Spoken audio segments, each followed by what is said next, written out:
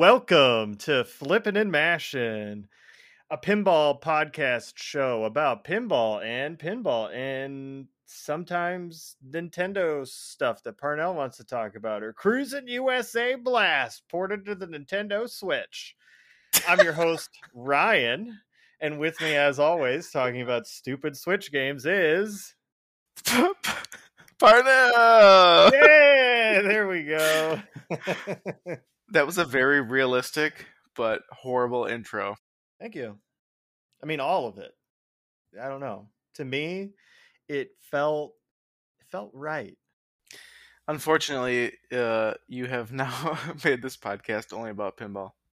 Hey, but you want to know something? Let's just, me and you don't do this very often on air, but we should just give ourselves a little bit of a fucking pat on the back because, you want to talk shit about how I only want to do this and our podcast has kind of become that. We're moving up in the world a little bit. I mean, nobody really listens to us, but we're kind of moving up. What do you mean? In 30 episodes, we have went and literally tripled our total listens. Oh, you're talking about that. That is Yeah. impressive. We, for some reason, we have gotten some listeners. 5 more listeners since Steve left. We've gotten quite a few more listeners since I feel Steve like left. you have just potentially paid people off. So A, you can't confirm that, and B, I plead the fifth. I also have now made a budget for me to pay people off as well. I feel like by purchasing a P3, we've paid Jerry off, right? Multimorphic, yeah. Yeah. We'll clump them all together. The team over at Multimorphic. All of them. We don't want to just call out Jerry. Oh, good point. He's such a troll. Gosh, that guy. What do you mean? He is the most pure, nice, loving individual you could possibly get, who never ever plays a trick on Parnell for the sake of it just being a trick so he can laugh at you. Okay, so I feel like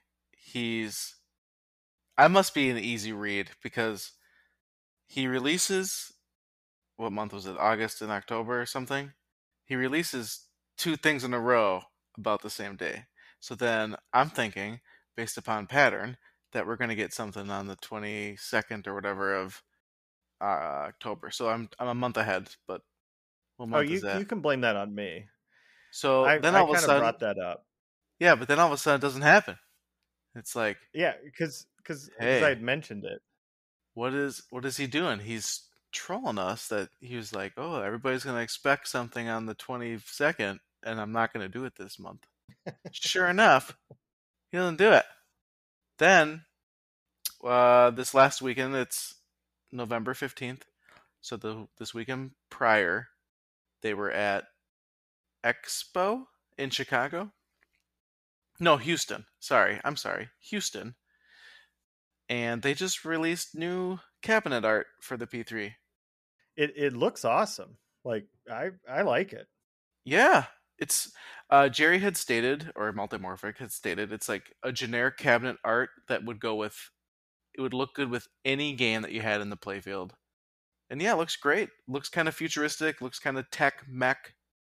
Tech mech, is that the new technology but mechology mixed together, kind of like Tex-Mex? I mean, it kind of looks like a. Oh my God! Coin that term, tech mech.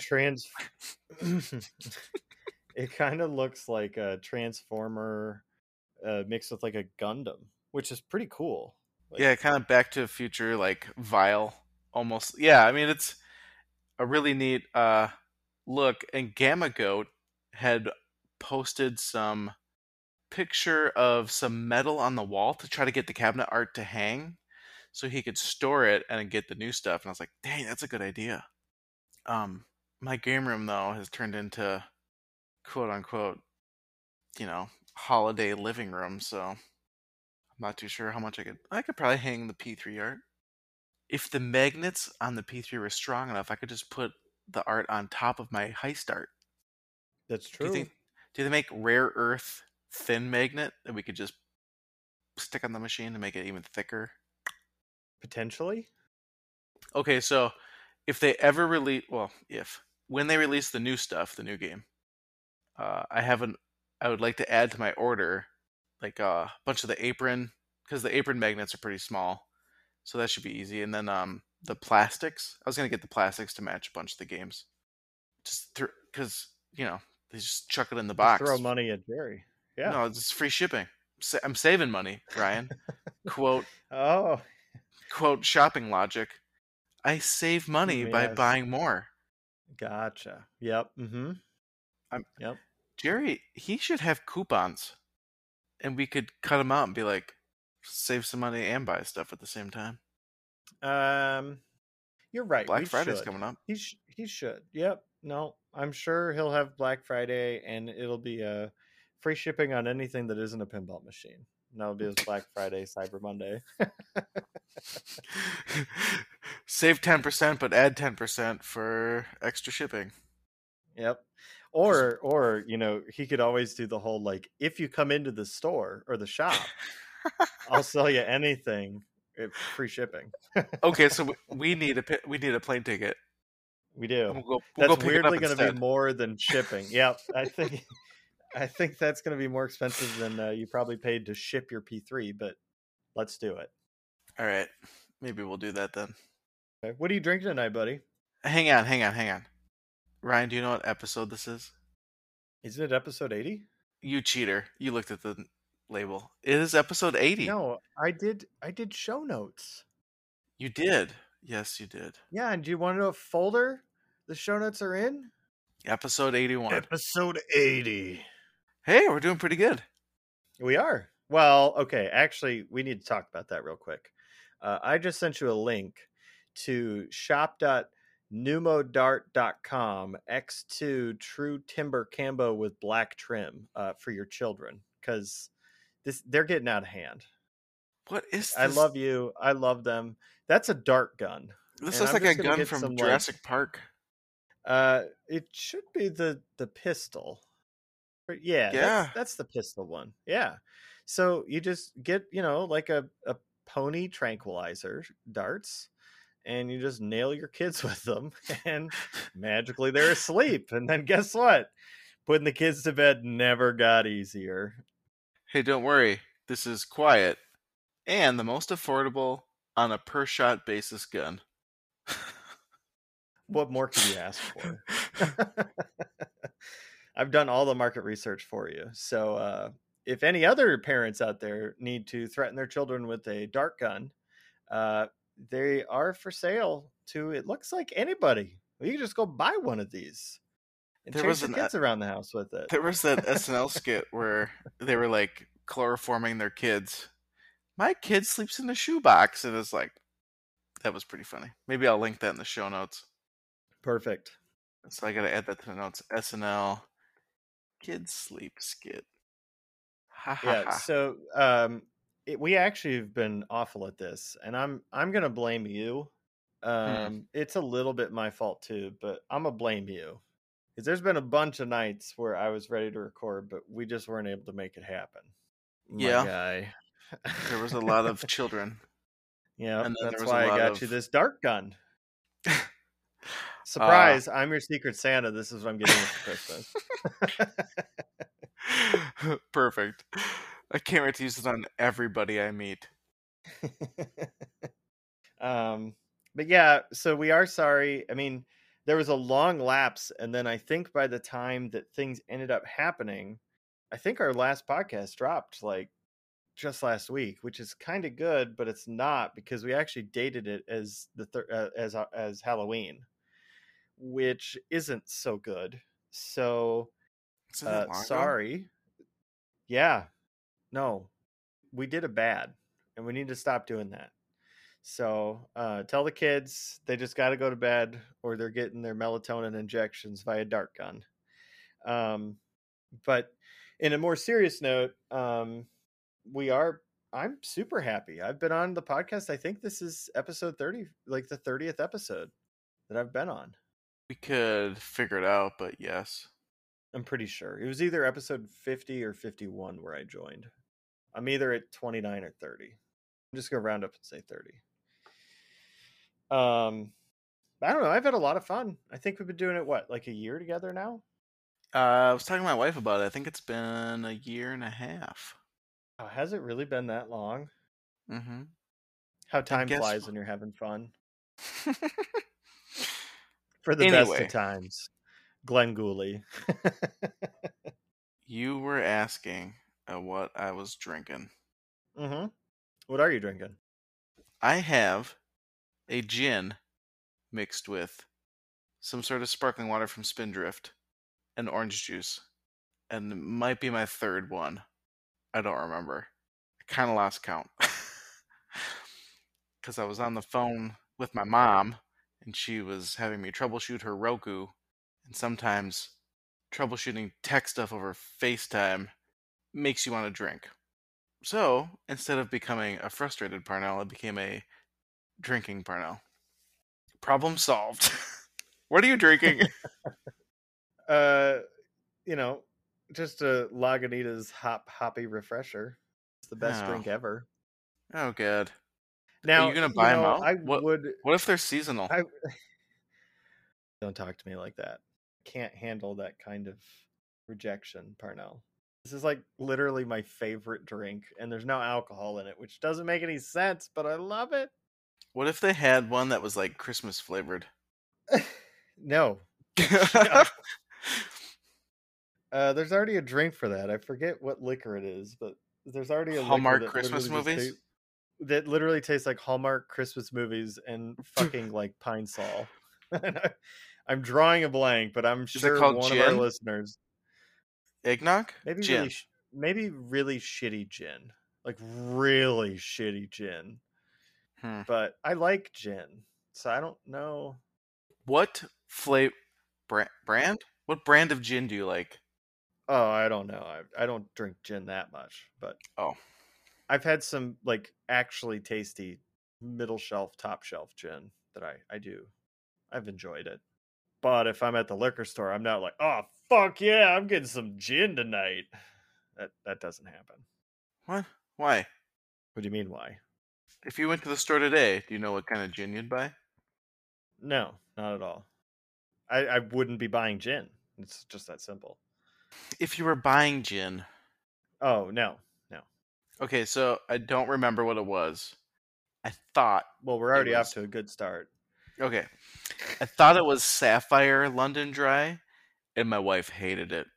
I thought it was like, oh, I'll just get the really nice stuff. No. So I ended up drinking this whole bottle, and then all she wanted was Tangeray. Wah wah. That's my Well, story. Sorry. That's pretty lame. no, it's fine. So Normally when cost. I go to the liquor store, I just get there's three things I'm mainly going in there to get. Four, five. Uh, if I'm in the right mood, I'm looking to maybe get some sours. If I'm in the right mood, I might be getting some seltzers or the Lagunitas hoppy refreshers or Fireball or Jägermeister. Those are like my go-tos. I do love some good whiskey and scotch, and I like gin, and I like a whole bunch of other stuff. Not a big vodka or tequila guy though. Those can just no. But the rest of them, they're pretty good. Oh, and I hate red wine. Mm-hmm. What were you telling me about Costco I though? oh we just ours just opened in Duluth, and they have like the big Tangeray, and then whiskey. So and vodka, like the Kirkland brand is just rebadged other brands. So to stock my newly partially completed dry bar, I might have to go buy some. How exciting! I know, right? Like my dry bar is mostly complete. I got the under cabinet RGB lighting I have to finish installing. Then the countertop fiasco just has to get installed, measured and installed, and then the dry bar is dry barred. Wow, oh, I have to like Now finish what then it will be dry. I have to wire it, like pull the wire. I pulled the wires for the TV, but I have to like finish plugging and getting all my consoles out of storage into the cabinet, which is partially exciting, right? Like there's my Wii U and I don't need a Wii because I have a Wii U. So, oh my god, I get to look at all my consoles. I'm pretty How excited. exciting. I'm really excited to get my Dreamcast out and finish modding it. Like, you can cut. I have the USB GDMU or whatever replacement, so I can cut out some of the power supply and the CD-ROM or GD-ROM, and get all my Dreamcast games out again and rip them to ISO. And then my 64, really excited about that.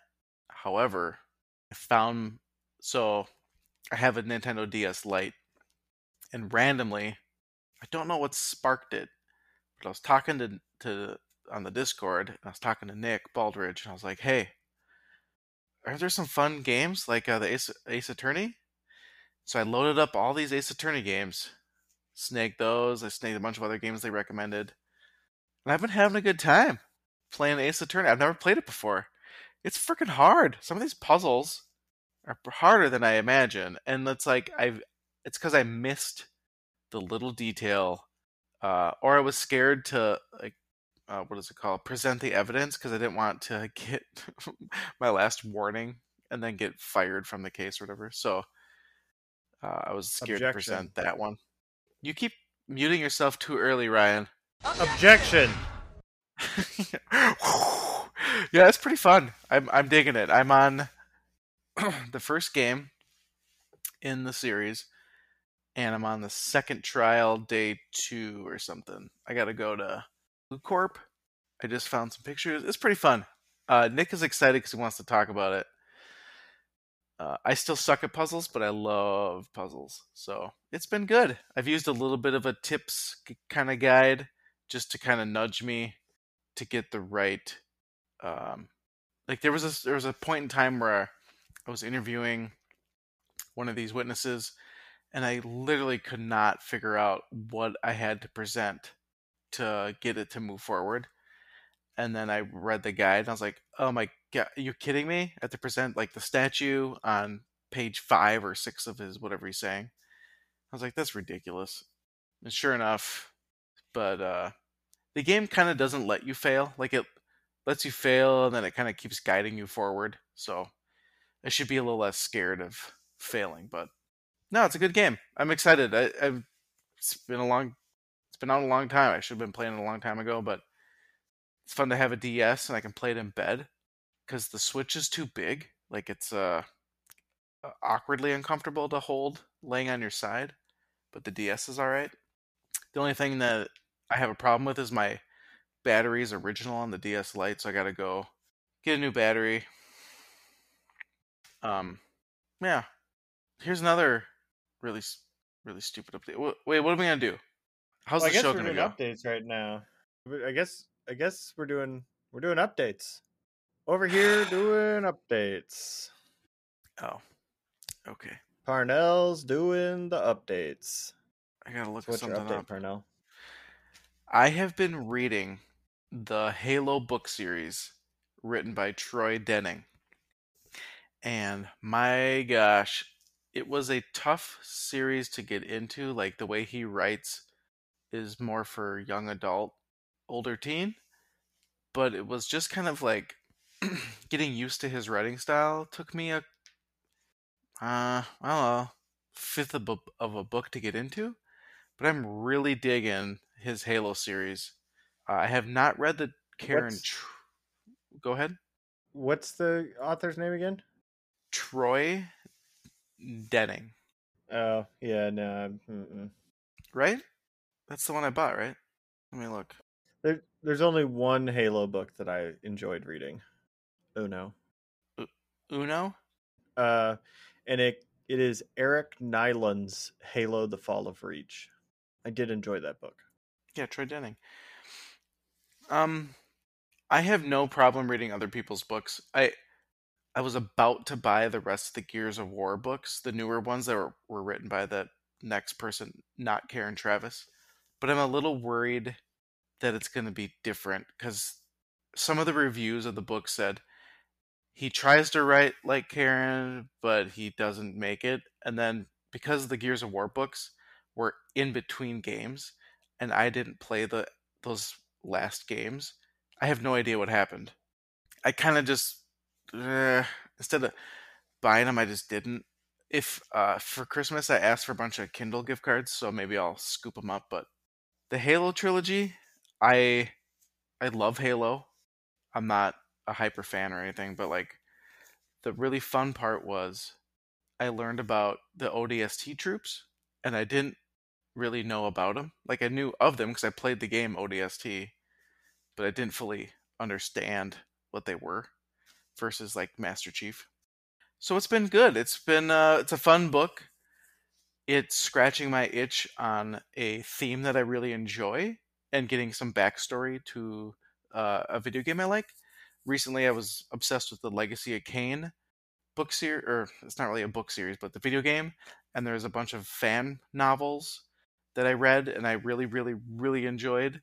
And so I was on like a video game kick, and so I was looking up all the video games I could find and think of, but Halo was a big one, and so was Gears of War. So I'm just plowing through the Gears of War, and I'll probably buy his next one. And then I see Karen Travis also has a Halo series, so I'll see what she did. But if you're into that stuff, it's a good read, especially if you can find them on sale or whatever.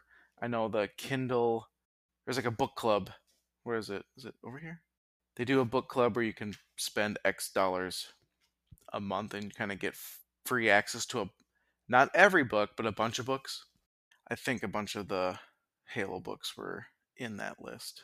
So we will see. Have you read any books? Like, have you read any video game books?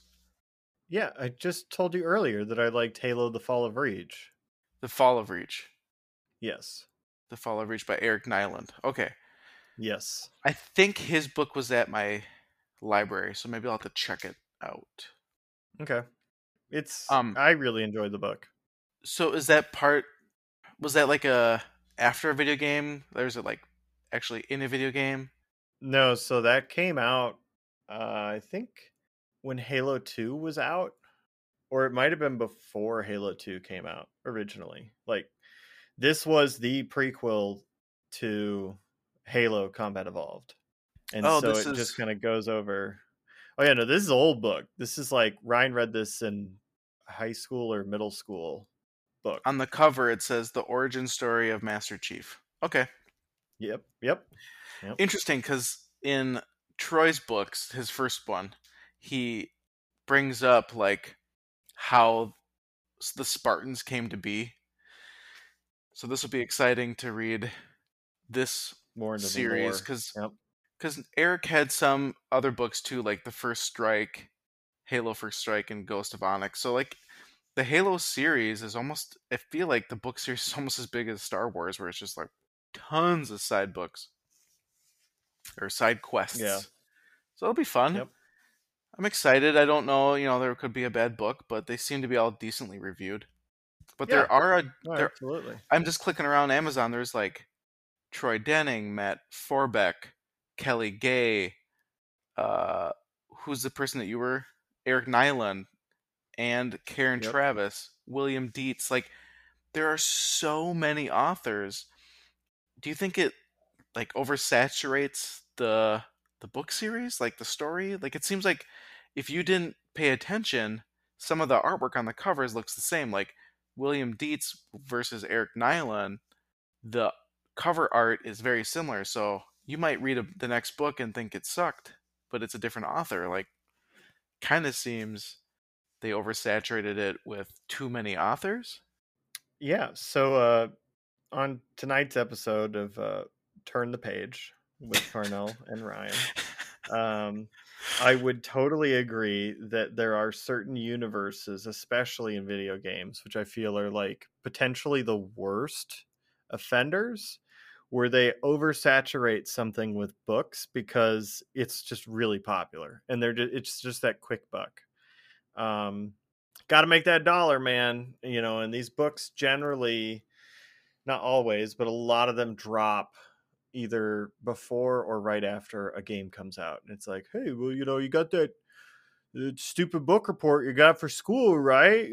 Fucking, why not just read this? And then it's like, hey, man, I was doing something cool instead of just reading, 1984 or some other like great classic. Instead, I was like, yeah, fuck you, literature teacher. I'm reading Halo for my project or my book report. So I think a lot of it is it probably is potentially very geared towards young adults, which is really, what the market, I think, historically is always targeted for video games. But there are some good ones for sure. Like the Fall of Reach isn't the only good Halo book that I've heard of. I can't talk to a lot of them, and hearing the amount of fucking authors that just write Halo books makes me very concerned that it is oversaturated. But maybe they all do good work. I don't know. I'm not a huge book reader. I can go on a forum and read until I'm fucking bleeding from my eyes, but a lot of books just don't captivate me. Is there a brand or series like a universe that you would love to that you would go out of your way to read a book for? Mass Effect and Doom. Yep, 100%. I feel like Mass Effect was a book series, wasn't it? They had some, but the books weren't very good from what Okay, I knew. so if they made a new book series, Yeah. I read some of one of the books and it was okay, but it wasn't blowing anything up my skirt. I mean, and I know some books take a while to get going. Like 1984 probably took almost 80 pages, 100 pages before it really started to like pick up and get really interesting, but a lot of books and authors, they want to like set the tone. It's like a movie, like the best horror movies aren't the ones where they're immediately like, oh hey, here's a jump scare.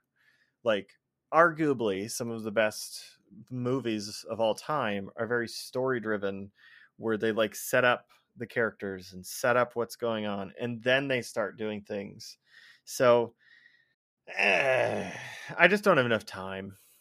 I don't have enough time in the day, I think, is what it really boils down to. And I know I could make time, but there's just not been a book series where I've just, it's been like, holy shit, I need to stop what I'm doing right now and read.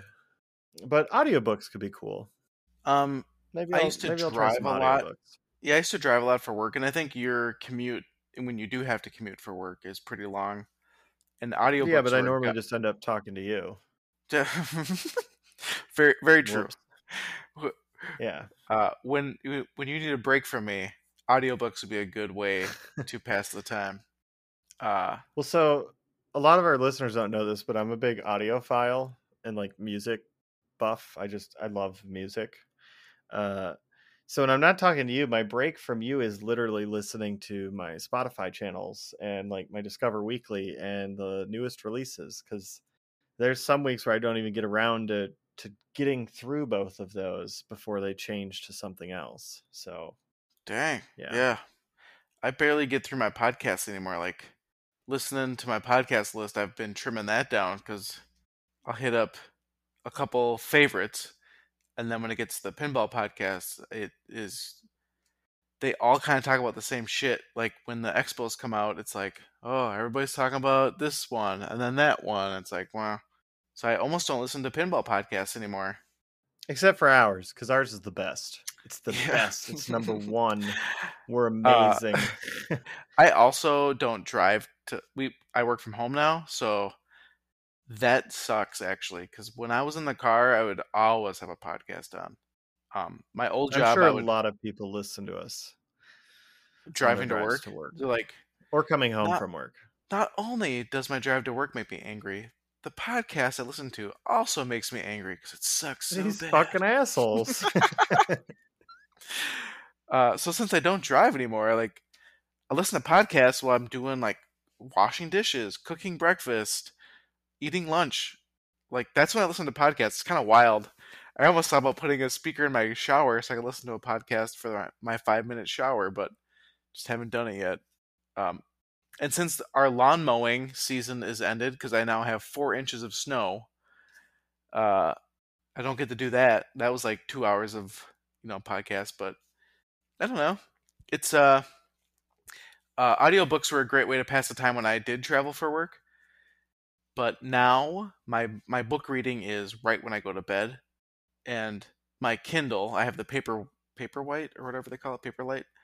it literally within a couple pages puts me to sleep, which is amazing. So I would recommend it. The Paperlight, whatever it's called. It's a great look, and I invert my color so the page is black, the text is white, so that it makes less brightness. But that is that's how I go to bed. I love it.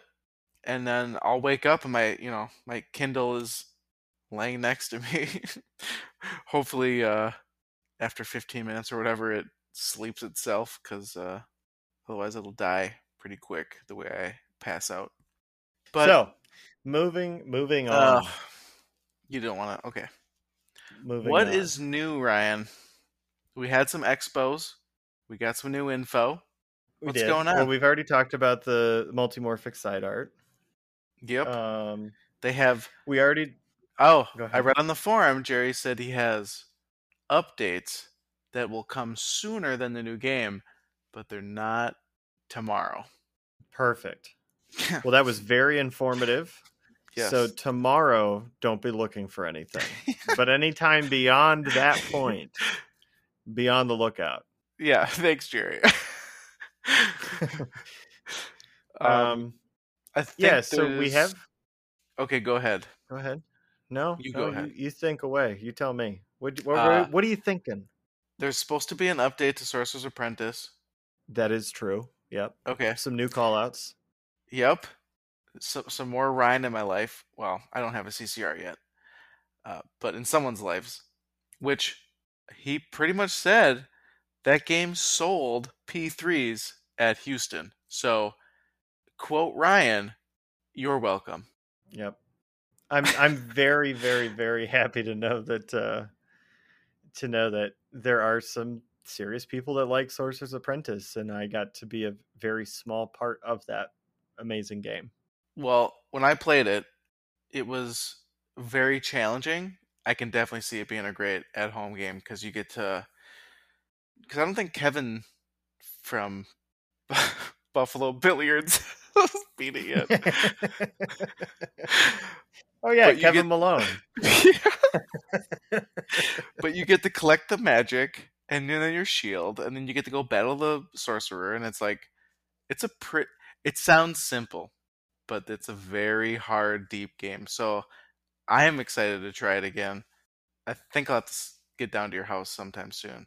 Just tranquilize my family, run down.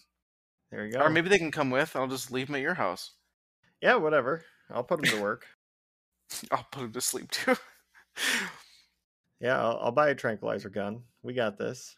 So yeah, we obviously have the multimorphic stuff, and it's awesome to hear that Sorcerer's Apprentice and Heist were finally able to be played and experienced and enjoyed at a convention where there were tons and tons and tons of people that had never played either of those games before. So it was really awesome to hear that Pinball Expo in Chicago and the Houston show both had a great turnout from what we heard from Multimorphic. So that rocks. And it converted to game sales, which is awesome. Mm-hmm. Yep. Well, and last I heard, listeners, they are 16 weeks out is the number that I heard last. Now, don't come back at us. Don't at me if it's now 18 weeks or, whatever. But we're looking like 4 months out right now. So sales have definitely picked up, which is exciting. I'm glad I have a P3. Very exciting. I am too. We got that new hotness coming soon. Can't wait. So I think we got the Sorcerer's Apprentice update. I think there's going to be a new feature dropped. And I'm thinking, potentially another mini game? Huh? Maybe? Yeah. I don't know. Shoot and Scoot 2? 32 player? Fuck that. We're doing it just like the console wars. We're just skipping 32 altogether. We're going straight for 64. Oh my god. Oh, I guess spoiler, I bought Shoot and Scoot. So I did buy a new game. Well, see, you said you didn't have any game room updates. You liar. Oh, yeah, I have one. I bought Shoot and Scoot, and it's hard. Yeah.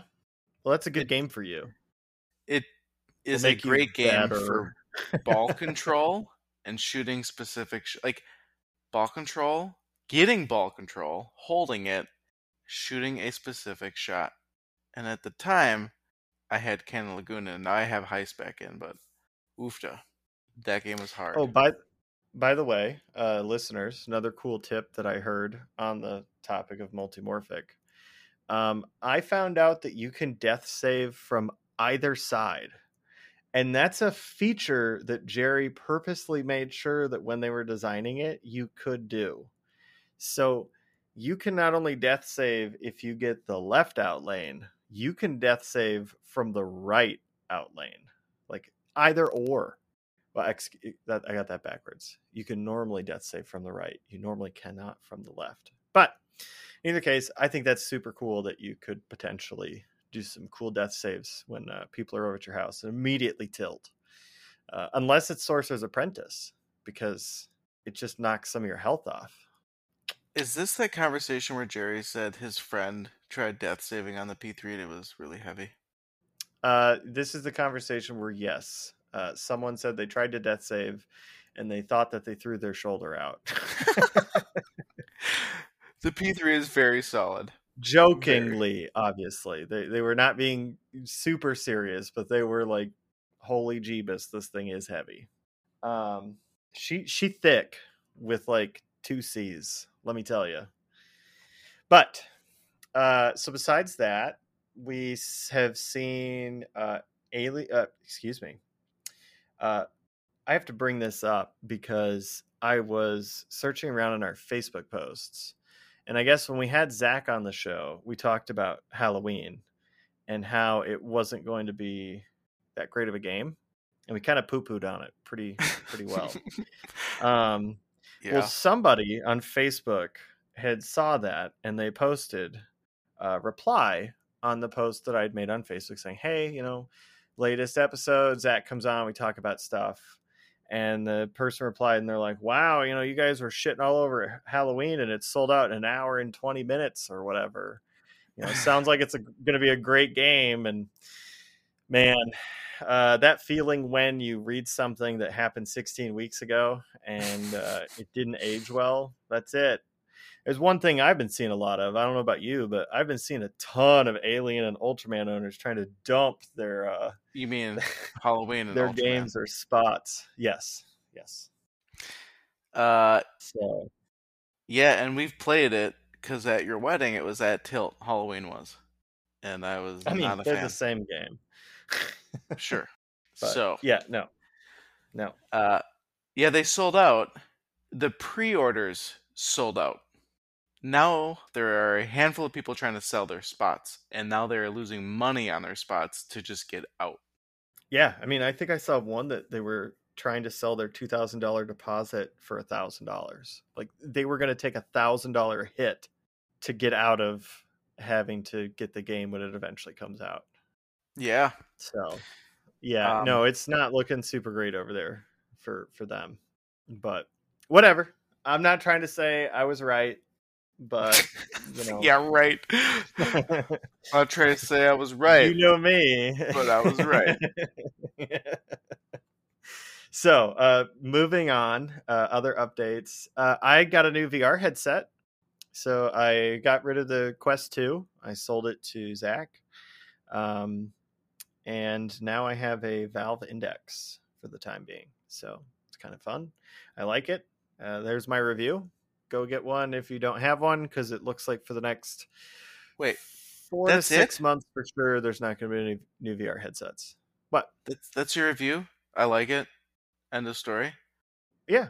If you have the money and you want to get into VR, your options today, right now, are a Pimax, a Valve Index, or an Oculus Quest 2. There are other VR headsets, but they're either $2,000 and they don't come with any of the tracking stuff that you need, or there are other headsets that fall in that same realm but don't do it as well. Right now, fortunately, there's really only 2 choices in the sub $1,100 price range in my mind.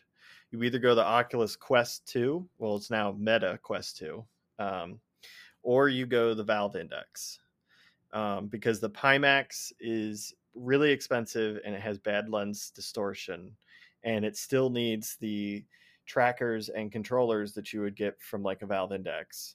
So there's that.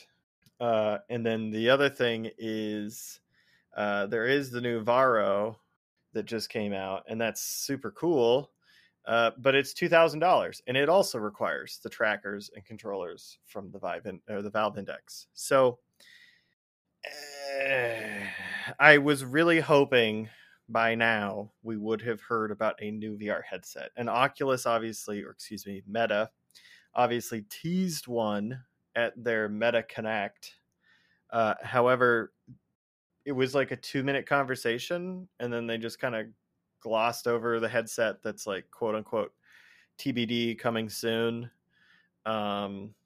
And so right now we're all just kind of in a holding pattern. I think like VR as a whole, like we're waiting with bated breath to find out what's coming next. And Valve is obviously working on a new VR headset. They're getting really close, but they're still probably 6 to 8 months out minimum. Because it sounds like they're going to be utilizing a lot of the same hardware that's actually in the Steam Deck for parts of it. And based on the patents and the firmware deep dives that people have been doing, they're still kind of testing things. So it's not like it does not seem like they have a fully functioning, working 100% headset. It seems like they're still kind of trying to flesh it out a little bit. So yeah, if you're in the VR market, if you want to spend $1,000, the Index is definitely the way to go. If you only want to spend $300 and you don't mind selling your soul, the Facebook Oculus Quest 2, Meta Quest 2 is a amazing headset for the price. But the reason you're getting an amazing headset for the price is Facebook is doubling down on getting all that juicy information and getting all that information on you. So They're taking all your info and selling it. Yep. And that's how they're making up, because they're selling the Quest 2 at a loss, like 100%. And it's not like a small loss either. We're probably talking like, if any other manufacturer besides Meta was selling the Quest 2, it would probably be a $600 headset. Like, they are taking a huge loss up front because they want your data. That's what they want. The alien that is Mark Zuckerberg pretending to be a human being wants your data. So, well, it explains why it sounds like soon they won't require. Well, you won't have to do that soon. They're dropping that. Sure. Again. On the base model or all of them? All of them. But now you're going to need, eventually, when they get rid of that, you're then going to need a Meta account, which is what Facebook really wants to be now anyways. Yeah, they don't want to be a social platform. They don't want to be that. So I'll stop talking, but there's my thoughts on the VR stuff. Moving on to more pinball related stuff. I am finally getting my Alien pinball machine. Last time we talked, I had announced that unless something major happened, it was a done deal. Unfucking fortunately, something major happened, and that deal ended up not working out. However, I was able to get in touch with someone who had ordered one, but was trying to get out of it. And I just essentially took his spot over. So, yeah, I have an Alien Standard Edition that's sitting on a boat right now. Literally, it's sitting on a boat with its anchor down off the coast of New York. Just fucking sitting there. Supposedly, it's going to get unloaded tomorrow. Do you think it's broken in the box? No, I don't think so. We'll see. I'm very excited to sit down with you in a couple weeks here, whenever it fucking shows up. and talk about its build quality and the ins and outs of it and everything else. I'm excited. We will see, though, are some famous words that I'm going to use now, which is we will see when it gets here eventually. Because it was supposed to land like 4 days ago and it didn't. And we're thinking the Alien owners are thinking it's because of the labor shortages, Mm-hmm. and there just isn't enough people at the like docks or bays or whatever the fuck you want to call them to unload the stuff quick enough. So there's just like a backup of container shipping boats. Just like it's crazy, but supposedly that's what's going on right now. So When I do visit, we will have to pop the hood on it. I want to see, like you said, the build quality. There wasn't I one at will Tilt. say this. No. Well, there was. I ended up finding out that game, though, I actually reached out to the owner of Tilt. So that game was an actual prototype. It was not meant to be. Oh, but I never It saw was it at not Tilt. supposed to go on location. It was not at Tilt Oh, when you were there. no. No, So it the was one on that you location played, for like a week. the one you played Yeah. was okay. You also said, because the game was very dark, that the owner's thread on Pinside said you could turn up the GI a little bit, and people found that there was a certain number that did make it playable. Yeah, so I guess the game ships with inserts and GI at the setting of 5 out of 10. And from what I'm reading and understanding, you can you can bump it up to like 7 for both of those. And now magically you can see everything underneath the glass. I don't fucking know why it's not just shipped at 7. Maybe the new ones that are on their way here or in the latest update, it just bumps it to 7. I don't know, but Tilts was presumably just set what it came out of the factory, which is 5, and that was way too dark. But you can turn it up to, I think some people were saying between 10 or 12. I haven't gotten a firm answer on that, but supposedly bumping it up to 7 out of 10 instead of 5 is enough to make it to where you can actually see the game and the ball and the shots. Crazy, I know, but yeah. So I'm very excited about that. I've never played one, so I'm excited to play it. I'm super excited to see the alien eat the ball. I Nom nom I nom nom nom. I joke that it's gonna break, but I hope yours works. It sounds like they've been doing a lot of customer service and trying to fix things, and I hope that they do because they potentially have a new pinball company on their hands, and that would be amazing to have another company make good games that actually can ship. So that's good. I I hope mean, they I think get their stuff figured out. I think they're trying to make the right steps. They threw out a bunch of stuff that was proprietary, original design bullshit, and are instead utilizing mechs where they can that are Williams WPC era mechs, and that is supposedly helping out a lot. And they are constantly learning, evolving, and adapting. And I will say that even though I don't even own one yet, I've spoken to Kato, their main support guy, a few emails back and forth, and he generally replies within 12 hours. So, like, it's not like they're sleeping on any of this. And everything that I've read in the owners thread of the like 50 or 75 owners in the United States that currently own one have all echoed the same thing. Like, if you're having issues, you generally hear back from them within like a day or two. They'll very frequently, get on a video call or set up a call if they need to on the weekends or at night or whenever it's convenient for you, and try to troubleshoot or go through anything if there is like an issue. So yeah, no, I'm excited, but we shall see. Right. Um, I'm kind of spoiled by Multimorphic, so we'll see how well they stack up to, the kings of the industry right now, if you ask me. I mean, customer service can go a long way, right? You can have a game that breaks a lot, but if customer service is there to always be there to assist you, while it's And frustrating, fix you it. don't hate it, right? Yeah. Right. Or if you have a game from some other manufacturer that keeps breaking but they don't answer their phone or email, Like, you just Stir. want to, yeah, light that shit on fire.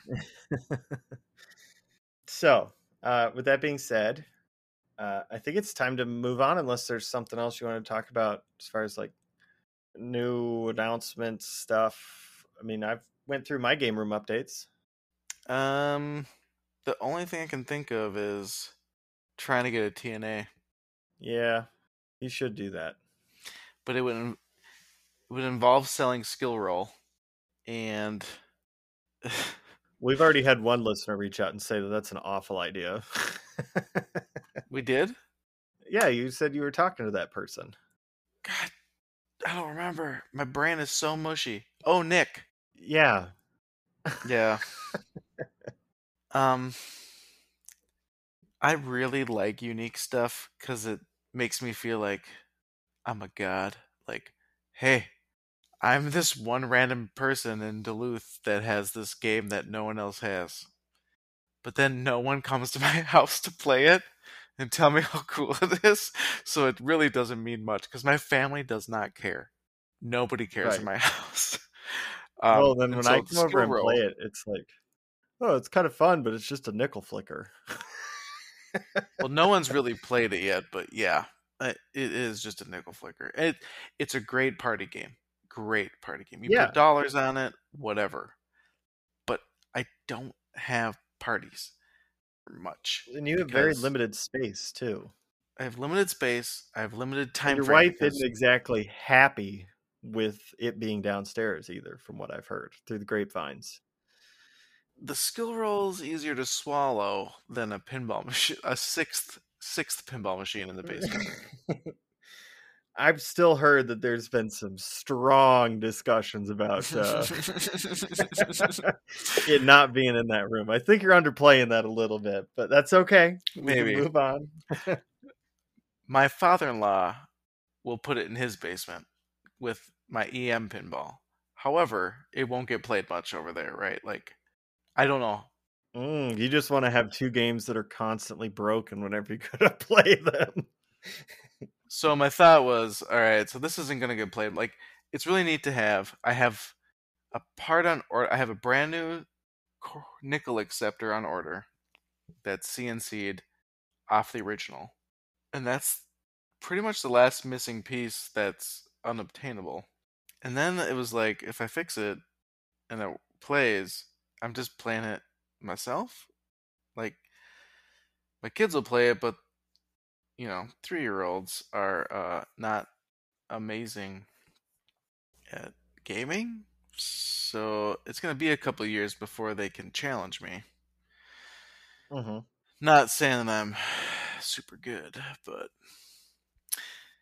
I don't know, I might sell it. I told my wife, I was like, well, I can sell it if I can get a TNA, and she's like, sweet.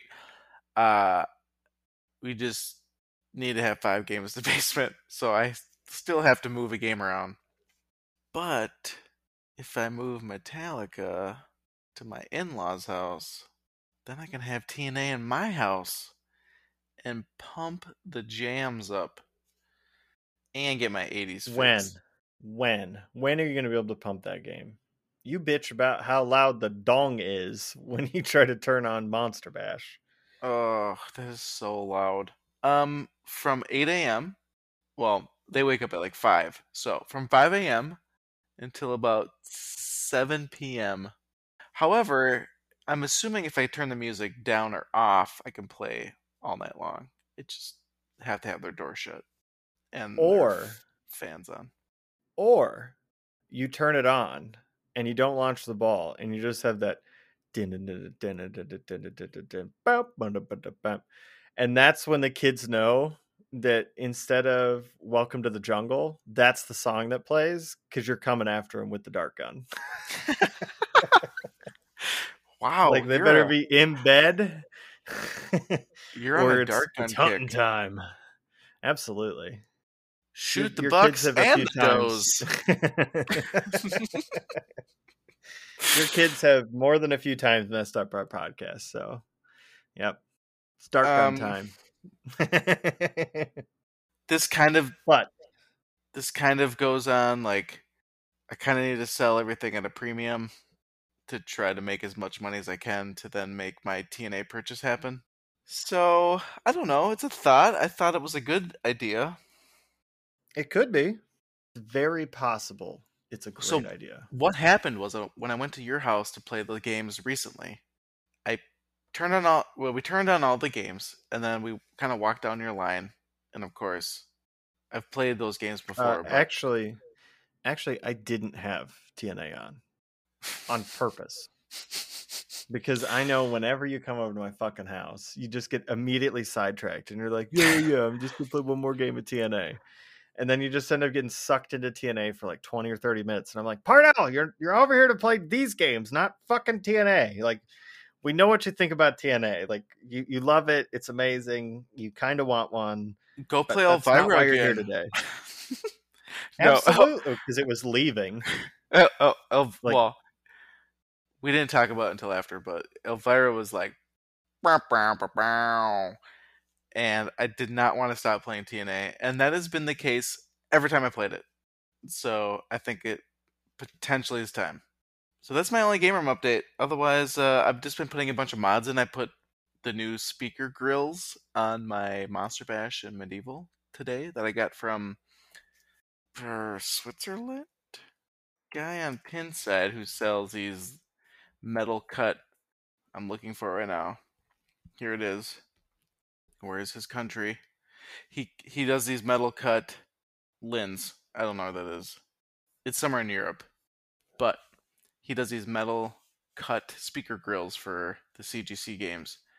And they're pretty cool looking. And finally, I pulled the trigger on it because I had two, and he offered a discount of sorts when you ordered more than one. I think it was on shipping, obviously, but yeah, I like it. He hit me up about. I actually asked him about Cactus Canyon. He said not yet, and then all of a sudden he hit me up and said, "How do you like this?" And I said, "Hey, that looks pretty sweet." It was the two handguns, and looks like he's made them and has his first order purchased out or bought out. So when my Cactus Canyon actually arrives, I'll probably buy them. Uh, I didn't think they were going to be as cool as they are because the stock ones is just a metal circle around the speaker, and now I have, like themed speaker grills, and they look pretty cool. I had my games on all day while I was working, and when I'd walk by them to get water or food or whatever, I was like, "Oh, damn, that's so sweet looking."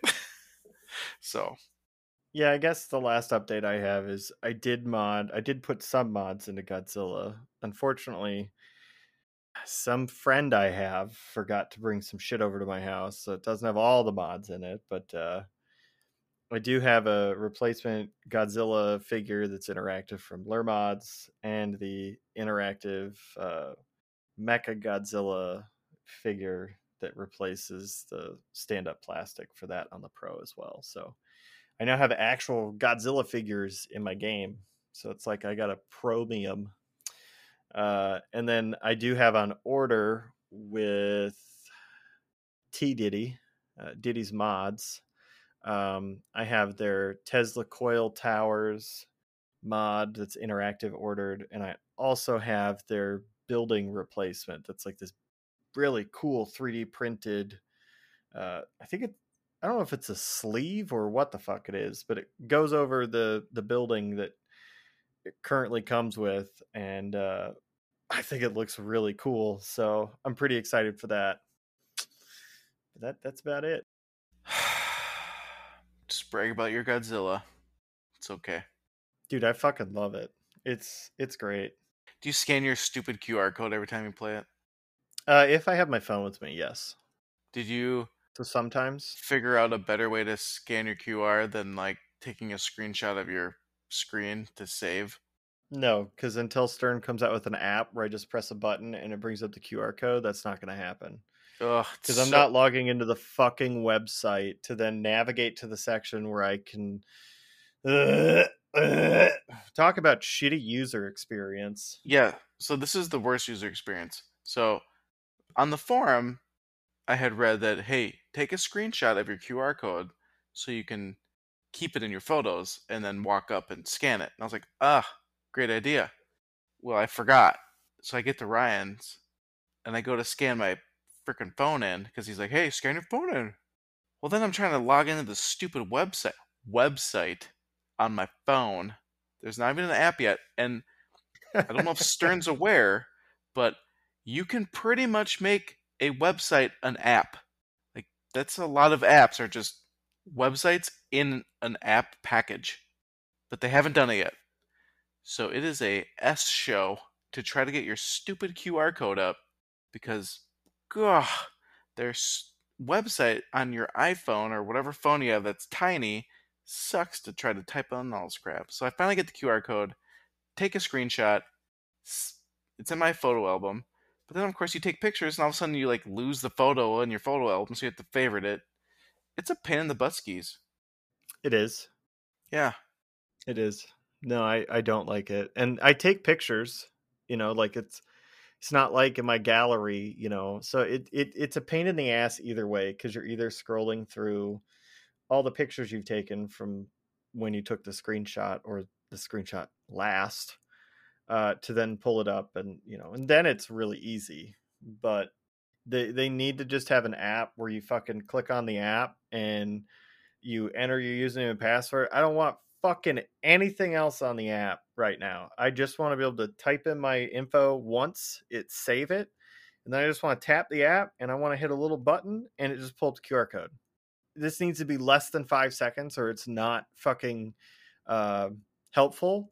It's just detrimental. And they don't have enough achievements right now that I haven't already collected to where I'm like, oh, well, I got to log in. I got to get online. It's just like, eh, eh, eh, eh.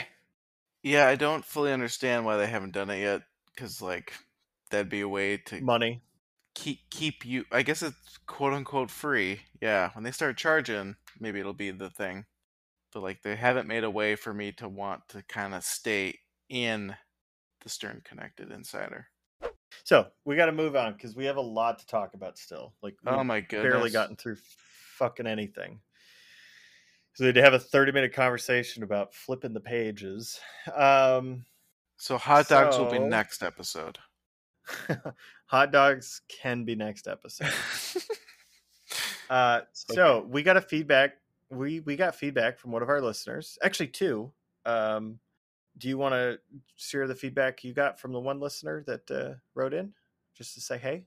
Yes. So give them a shout out. Ray King had purchased a P3 after playing Ryan's this year, right? Last year? No, I think it was this year. Oh my gosh. It was a while ago, though. Yeah, it feels like a while ago. And it was a while ago. They got their P3. They picked a couple different playfields than what I guess I didn't really pick any playfields. They got different playfields than I did. And Ray has been kind enough to keep submitting emails to us to kind of just chit-chat and give us updates on their P3 experience. They've had a few problems with their crane on the heist, but he did say that Jerry and TJ have been fantastic doing video calls with them and helping them over the phone and everything to get the crane fixed. And that's all working now. So congrats to them for getting their game up, and I hope it stays working. And so I said in the email back to them. And they also said congrats to you and Chelsea for getting married at Tilt. But they were just checking in. That was pretty great. Well, and we're super happy that we have listeners that check in. So, Ray, thank you so much. And I can't remember your daughter's name, Ray. She was oh my nice, god! I'm gonna look it up. I hope I bump into you guys at a launch party soon, because it'd be great to catch up. And if you both drink, first beer's on me. So, but besides Ray, and did you find Ray's daughter's name? No. I want to say it was Samantha. Oh my gosh. You are going to get just slapped. Next time I see him, for sure. I kind of deserve it. It's been a minute since we spoke to Ray King. Okay. So. She even called you out on the email. They did. Abby. Holy shit, it wasn't Sam at all or Samantha. It's Abby.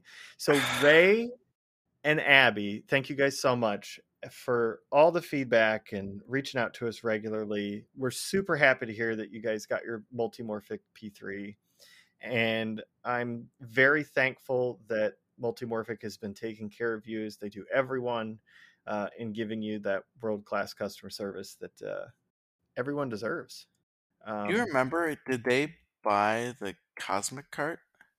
They bought Lexi and they bought Heist. Okay, I was talking to him They about that. And played Cosmic Cart, but yeah, yes, they did not he was buy. like, "Do I get Cosmic Cart or the new game?" And I was like, "I don't know. I'm in the same spot." The all of correct them. answer is both, Ray. Yeah, Ray. Get a second correct job, answer. God. I'm about to start working at Subway on overnights just to make this happen. Yeah. Yeah, the correct answer is all of them. Fucking all of them. And But hopefully, Nick releases his playfield. There's also a new member to the Discord P3 group that said they were interested in making games playfield as well. So I hope more people make this kind of stuff because this playfield is even easier than a homebrew pinball because the SDK is already there. Everything's already set up for you. All you need to do is work within the guidelines and it's done. And you can even have P3 make it for you. Just hit them up and see what the details and money are. yes, yes. And again, Abby, I'm very sorry I could not forget your. I'm sorry I couldn't remember your name, not forget it. He Because I says did do that, that. but he wants to tranquilize my children. So just remember that. Moving on. uh, so, anyways, we also got feedback from Justin, and Justin kind of had. It was a A short story, lot. man. Yeah, Yeah, it was like a Halo I think novel. it was.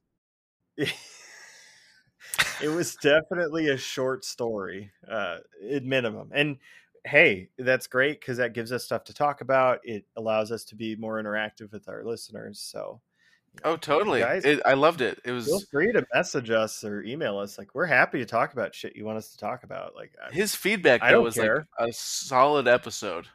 So this will be Yeah. interesting.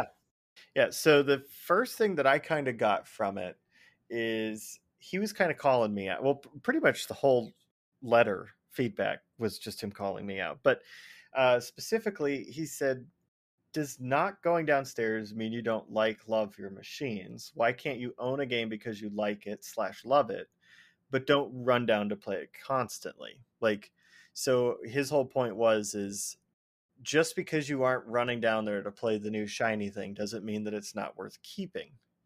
And I think that that's a fair point.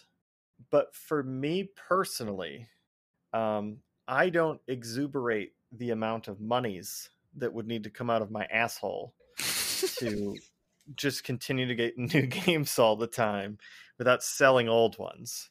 So for me personally, if I want the new exciting fun thing that I think is going to replace the old busted ass thing, I need to sell it. That's of course figurative. Um, so I think for me, that's why that has to happen. Uh, but he's not wrong in saying that. I think that you can um, keep a game that you like because you like it enough. In fact, we're going to talk about that because that's something coming up down the list. But Parnell, what are your kind of thoughts about that? That is how I've ran my basement for the last 4-ish years. Everything in my collection prior to the current or the recent shakeup, I had just kept. It was just these are unique. Supposedly, the internet loves them, so I've kept them, and I just did it right. Like I loved the themes: Ghostbusters, Tron, Lord of the Rings. Like I had liked them, and so I kept them. I didn't do it because I played them a lot. I didn't do it because I loved the pinball machine. I just did it because they were unique, rare, quote unquote, and highly sought after, and fun in relative terms. So it's hard to talk about in a very black and white way, but I agree, has a point. Like, for instance, Tron. I would come down in the basement and I would actually turn Tron on because I knew it was it'd be a fast game. I was gonna say fast and fun. Pinball's not always fun. I get a lot of angry, but it was a Agreed. fast There's game. some nights I want to just fucking throw Godzilla outside. Just like pick it up, just like throw it on my fucking shoulder, like not break it down or anything, just chuck it out the fucking sliding door. Like pinball can be very frustrating. So, yes. Yeah, and I think like his one example is Ghostbusters. Um, do I miss it? Yeah, I actually do. It probably is the one machine I wouldn't say regret, but it's the one I miss the most. But it was the one machine I didn't want to play the most. And when I did play the new code, I kind of liked it and I kind of didn't. It was fun to have a fresh code update, but at the same time, when I played it, dude, I'm not good at pinball. I do randomly have really good games. I had a really good game, and it would not stop giving me extra balls. And everything's on default. I have all the posts, everything's on default. And I find that annoying. I shouldn't be able to get 3 extra balls on a random game. It doesn't fully make sense to me. But I love the call out mix ups. I love the mix ups on being able to start different modes at different times. Although I didn't hate the original code, but I just didn't want it. The game didn't intrigue me to play it all the time. Do I miss it? Yeah, but it's more the nostalgic love of Ghostbusters. But like Ninja Turtles, I used to have Ninja Turtles. I used to watch the cartoon all the time. I played yours, and my first thought was, I don't like this game. So part of it really comes down to nostalgia and how much you like the theme and the music. Like Tron. I fucking love Tron Legacy, the movie. I love the music. I own the soundtrack, remixed and original, and the animated series soundtrack. Like, I'm in it. I'm glad they haven't made a third movie until it's actually quality. I want a third one, but I want it to be quality. I get it. I like it a lot, but the game, it's very basic, right? Which is fun to have a very straightforward, easy, not, it's not easy, but a very straightforward game in your basement. But I've had it for, I had it before I was married, so I don't know, 6 years or something crazy. And sometimes it's just like, you're over it. Lord of the Rings. I love that game. The callouts were amazing. But when you get to the Destroy the Ring a handful of times, it's the same. Like, it's the same process every time you do it. Now, Medieval Madness is the same, and Monster Bash is the same. But I think that they're fun while you're doing it. And also, Monster Bash is my current wife's favorite game. So it's different because I'm not thinking of selling it because I'm trying to get her to enjoy pinball with me. But after you own a few of these games for 6 years, it's like, it's okay to move them on. Like, am I gonna miss Tron? Yeah, I mean, I have stupid amounts of stuff for it. I'll miss it, but I think I'll have more fun playing something new. Like a TNA. Uh, and the TNA Yeah. hasn't gotten old when I've played it multiple times. And I own the soundtrack. No, I mean, TNA is definitely one of those one more game. Just one more game. I need to have a good game. It is It's the stupid king. amount of one more game. It is the epitome of one more game. I think I've said it before, and I'll say it 1,000 times again. TNA is a love letter to pinball, and you can tell. I think Scott absolutely knocked it out of the park, and I think it literally complements any game room. Just between the aesthetics, the soundtrack, the light shows. I mean, it's just fucking just all of it. Like if somebody tomorrow hit me up and was like, "Hey, I have $7,000 or $8,000, whatever the going rate of a TNA is, or 9 apparently for a nice one. I have that amount of money, and I don't want to get just like necessarily, I don't know, something mainstream, or I just want something unique, like TNA." Someone hits me up and they're like, "Hey man, I'm having car problems." I'm gonna be like, "Did you try TNA? Because that might fix your problem." Seriously, God, it's just so fucking good, and I don't get it. I don't get how people can own it and get rid of it. I don't understand. I can see how people get rid of it. Like, it's if they have a tiny collection. Like if they had 2 games and, well, Okay, hang on. maybe. I can see if they have a small collection, or they think that they need ramps, or they don't fully understand, or they don't do co-op. I mean, I don't know how many times me and you did co-op when I was at your house. Not this last time, but a bunch of other times. I mean, like, I love doing the co-op. We still played 3 or 4 games co-op the last time you came down when I was yelling at you to stop playing it. Yeah, that's right.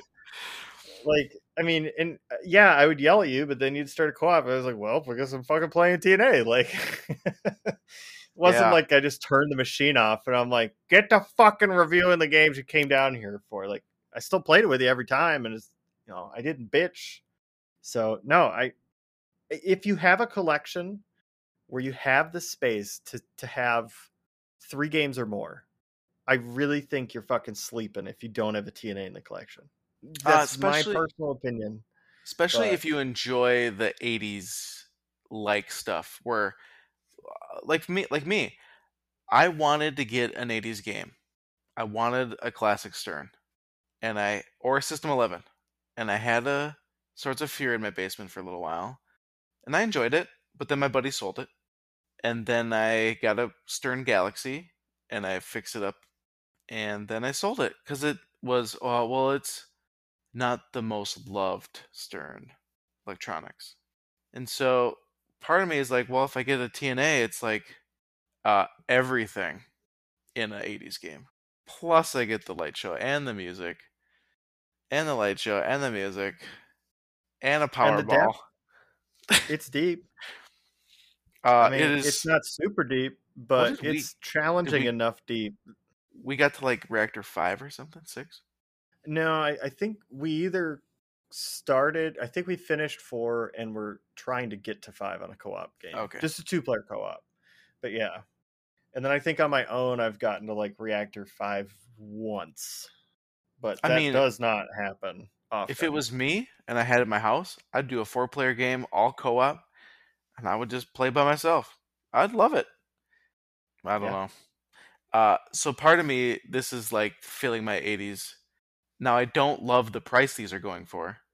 I don't. I think it's ridiculous that they're this up, but it's the market. You gotta pay to play. Yeah. Well, and that whole like cake and eat it, right? Like we tried at one time trading your Tron for a TNA. Oh, we did. Yep. Like straight trade. Yeah. So I mean, probably a good reason. Let's probably good that didn't happen. Carefully around that subject, my good sir. Like let's tiptoe carefully, because you can't have your cake and eat it. Like so, but in either case, next question, because I think we nailed that one pretty good. Mm-hmm. Does renting make sense if you wanted to have a new hotness for a short time? To maybe like figuratively cure that itch. Totally. I even asked Ryan. So when Nikki wanted a Monster Bash, I said, hey, the first thing I think I told you was like, hey, I need to rent this. There's none to rent. Yeah, I mean, if you want a Stern, there's a very high likelihood that as long as you want a Stern Pro, it should be pretty easy to find a rental. Or like, but when you start crappy old game path, yes, yeah. older games. Okay, let's not use crappy. I would. Like System 1s are just like plentiful. Like people would love to rent out their System 1 so that they could pay it off because a 1 month rent is like paid for. Right. I mean, I most of the rental places that I know of in Minnesota, it's generally Stern Pros. You might see a Jersey Jack in there, like one single sprinkled in, but 98% of it's Stern. So if you wanted a Stern game, man, you're fucking golden. But like CGC, Spooky, unless maybe like a Rob Zombie because somebody literally can't sell it. Most of those games that aren't Stern are going to be harder to find rentals for. It's not impossible, but it's going to be pretty hard. So I think renting does make sense if A, you can find it, and B, it's something you're comfortable spending. Because like if you're going to rent a game, you should really only get it for a month. And you should totally haggle and try to negotiate on price. Because like $450 or $500 for a machine for 1 month. I mean, if you can put 500 games on it in a month, then it's the same price as going to play arcades every day. The difference is you don't have the drive time and everything else. So if you can put a couple hundred plays on a machine in that month, like hell yeah, that's a great buy. But if you're only going to play it like 50 or 100 times, it's a terrible like financial decision theoretically, but it might tell you whether you really want one or not. So I don't think renting's bad. I think it just has a few like considerations you have to make, and you might have to ask around a bunch. Yeah, I So don't yeah, mind spending that money up front to make sure I don't like or like a game. right. But where I live, there's nothing up here. Like there's a collector who is not active, and there's me, and there's a couple collectors as well that don't aren't active. How's it? I don't even know how to say it. Like, there's not really community up here, so like, I haven't been invited to someone else's house to play pinball beyond my friend. But there's a couple other collectors that just kind of stay to themselves. So like, Dude, until that's crazy. there's a population to support it, but yeah, there's not much up here. But down in the cities, it's Banana Town, and there's 2 or 3 people that rent out games. Yeah, I But still I can't mean, find people to come over to my fucking house though, except for you. Nobody wants to come hang out with me. well, I call my Play friends and they violin all tell for me me. no. So I can't. um, okay, so should you keep a pin if you love it and everyone else hates it? Should you keep a pin if you love it and everybody else hates it? Yes, that's the question. Yeah. I Uh, would agree with that to a point. I, I think the catch is it depends if you've had the game for a long time. I mhm. guess if you have had the game for a while, and a while's relative, but if you've had the game for a while and whenever you are having friends come over and you get to enjoy doing like a full pinball night with your buddies, which I think is probably the most fun you can have in your basement with your clothes on. I think that does kind of speak to, you know, yeah, you shouldn't curate your basement for other people, but at the same time, if you brought something else in and people wanted to play it, like, is that worth a change up in your lineup? I guess I is think my only point. I think it depends on how much you have people over. So like, I used to run a weekly leaguey tournament, so it made sense. But now we don't do that, and I've been talking about someone. My mom asked me about it, and it was like, oh, maybe it'll be a once a month thing, so that it's important to people, so they don't just skip it if it's every week. But that's still like 4 or 5 people, and that's it. Right. Um, and they're not pinball people, so they don't care. They just want to play a pinball machine. I could have only System 1s and System 3s, and they'd be same happiness when they came over. So I don't know if it matters at that point. But to me, my new mode of operation is what is fun for me and the family. To your point, Ryan, how do I get my family to play pinball more often so that we enjoy my basement, my game room section? And that is to have quote unquote shallow, fun games, which oddly enough are becoming all 90s Williams games and a P3. Right. Yep. So, I mean, obviously we know my stance on it. I'll keep a game around if other people don't love it, but I don't know. It's weird. I think it just comes down to the specific title and if I end up not liking it as much because no one else likes it. That all makes my sense. friends, all my pinball friends up here loved my lineup. And I've sold all the games that they loved. Tron, Lord of the Rings, Ghostbusters, they're all gone. So, yeah, I don't know. I don't have to tell you. I'd love to be able to keep everything, but yeah, it just can't fit. Well, it's space, but then it's also fucking money, man. Like this hobby's only getting more expensive. It seems like every talking other about, fucking Ryan? day. I'm a millionaire. Okay, well, you can afford it. I can't. Because you're always upgrading your house and doing shit. I'm not doing any of that because I don't have $1 million like you do, apparently. Oh yeah, you know me and my house upgrades. Doing it by yourself, DIY, baby. So, yeah. Justin then went on in his love note to me to call out how I've gotten rid of 2 Grail pins now and have not felt bad because I'm awful. So I'm, what of are course, those? summarizing. What are the Grail pins? Turtles Mm-hmm. and Attack from Mars. So here's the funny part, and then totally start Or telling your maybe story. he's talking about Attack from Mars and Black Knight. I don't know, but yeah. Okay, it'll be the same.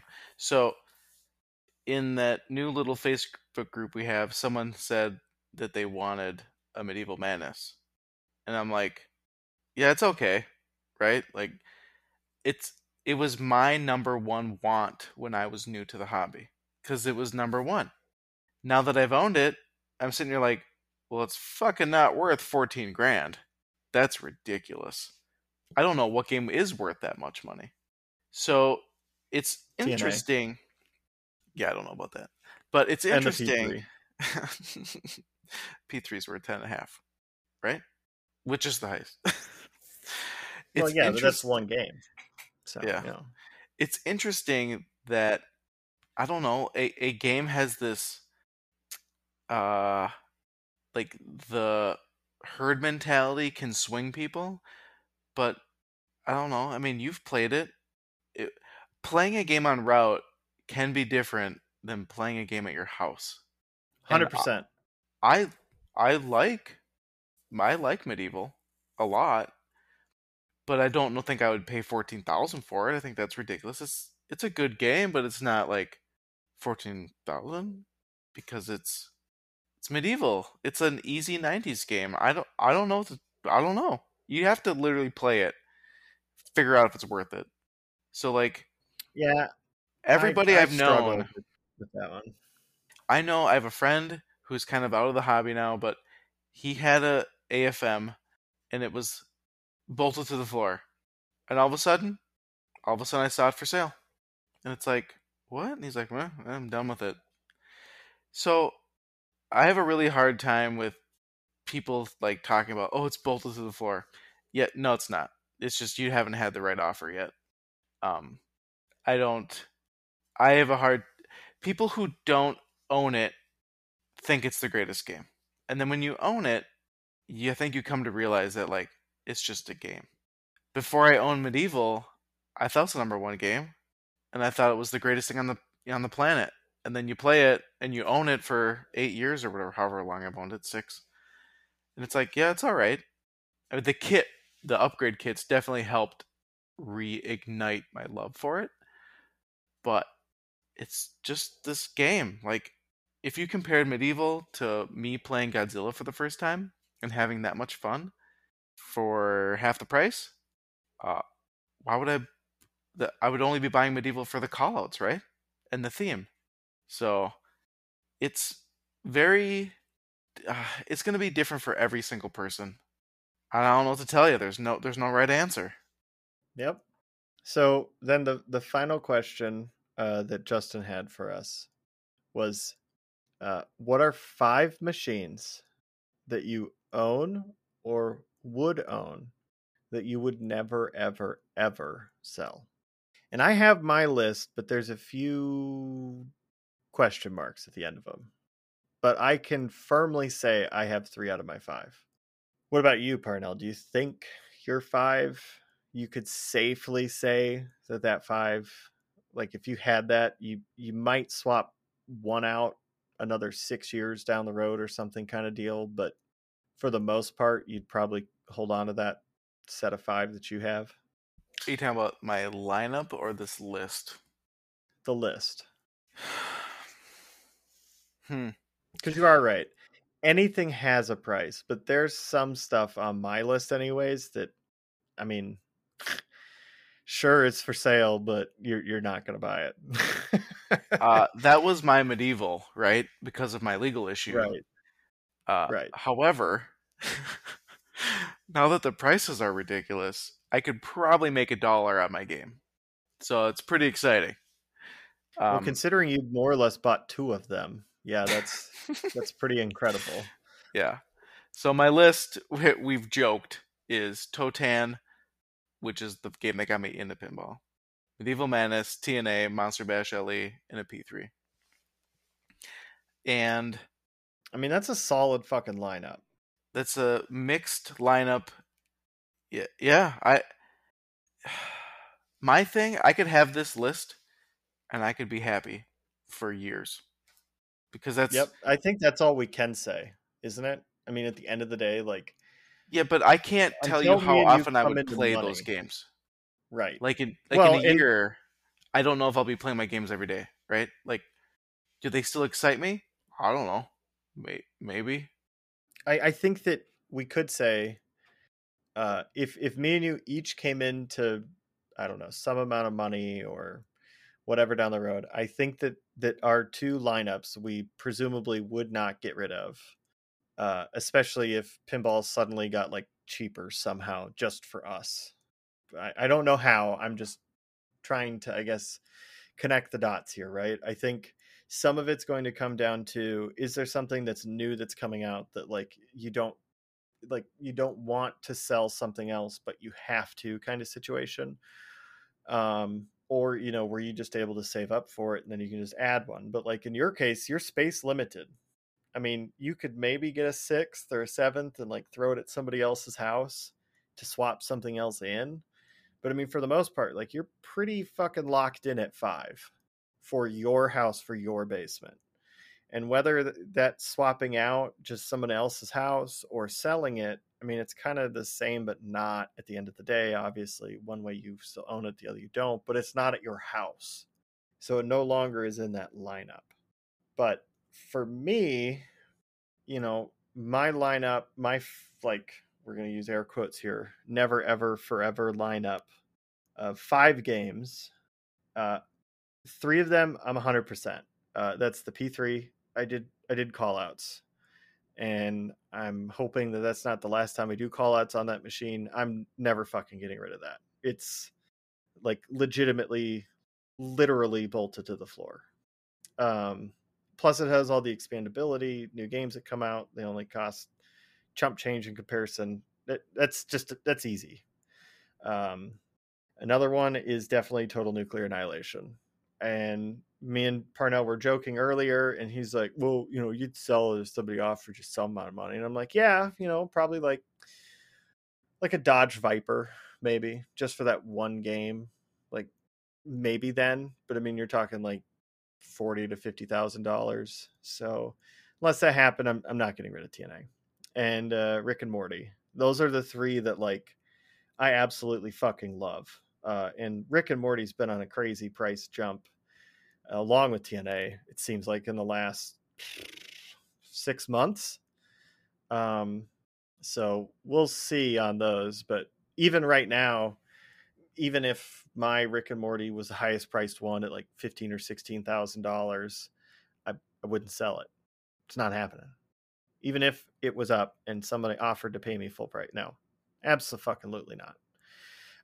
The other two would be, uh, I put presumably before it, but presumably Alien, and then I had a question mark at the end because I really, really, really, really, really, really, really love the fucking theme.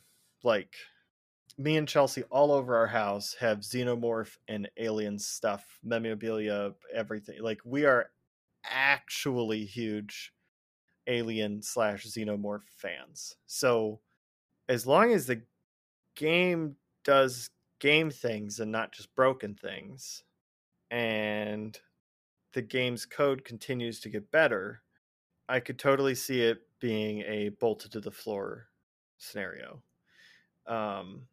And then the last one, I honestly don't know. I put Wizard of Oz just as like a fill-in, and then I put /TBD because those are the ones that I could comfortably say like are actual, like, never ever kind of situation. But I don't know. Wizard of Oz, I'm not so sure on. I mean, it was a really big factor in like pushing innovation in pinball. I think that was a really big like middle finger to Stern when it came out, because Stern was playing with dot matrix displays still, and Wizard of Oz over here like, hey, look at me, I got a fucking 27-inch screen over here. I'm fucking beautiful. Oh, Stern, that's cool. You only have on your LEs color changing inserts only for the arrows. That's super cool, man. Look at this. Our whole fucking GI's RGB. Like, I think it pushed the envelope for innovation there. But I still don't know if it'd be a forever. I have 4. That's a good point. Like, for you, Alien, how do you get, even if the game was like mediocre, how do you get rid of it? Because it's one of your favorite themes. Like for me, if they released Bride of Pin, not Bride of Pin, but Princess Bride, Harry Potter, Hydro Thunder, Legacy of Kain, like Tomb Raider, like, it'd be so hard to get rid of that game because of the theme. Like, look how long I owned Tron or Ghostbusters. It took me forever to finally like loosen up my theme grip Well, and be that's only okay when it selling. was worth buku bucks more than what you paid for it too. Yeah, but like So, if you bought a game today, I don't know how much it would go up once the market is able to get the chips to make games, right? Like once games are actually able to be sold, I don't know if the market's going to be this nuts. I mean, it probably will, or it might settle down a little bit, but I don't think we're going back to where we were. Because No, maybe not that far. anybody that's a capitalist is going to say, well, why am I going to reduce my prices just because XYZ when they've already been historically selling for like this? I don't know. We'll see. I'm not No, an we're, economicist, we're not getting to the you prices know. I paid for games, but like I think we'll be able Right. to get games where you can buy one after they've been out and not pay more than MSRP. Maybe. It really depends how Stern ends up handling all this. Well, Because we I have think to that actually get games in the market. Like there's not enough games in the market. So once the demand can be met, then prices might even out. I mean, but I think it's almost beneficial to these distributors for them to purposely starve the market like this. Yeah, but they're not Because you making want to know money. what's better? Oh, But I if you don't have guarantee it, you they are making money. but if you don't have a game to sell, I mean, if you're a new only, there's no games to sell. You're only getting like a couple from Stern, a couple from everybody else. Like unless you're selling used Yeah. stuff, which is where you should be, there's nothing to No, but sell. no. Well, I'm What? kind of confused. What do you mean?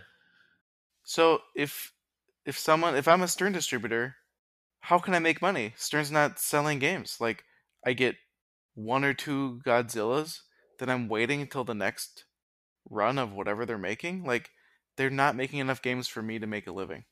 Well, I think the ones that are doing it for a living are still getting by because they're probably selling 50 or 100 games a month. even just in deposits and pre-orders. And Stern's going to prioritize them over everyone else, and that's why, certain distributors, are getting 50 machines instead of 2. Because I can tell you Yeah. right now, I don't want to throw Melissa at CoinTaker under the bus, but I guarantee you, when they do a run, she ain't getting no 2 of any specific game. She's getting like No, but she's 2 with another known. 0 behind it. I'm not a known person. If I was just a normal distributor for Duluth Superior, potentially I sell 10 games, not a year or month, but like every new game that comes out, I get, under 5. I can't make. Stern's going to now cut me down to like 1 because they can't, Right. because they're trying to give everybody else has to get 1 or 2.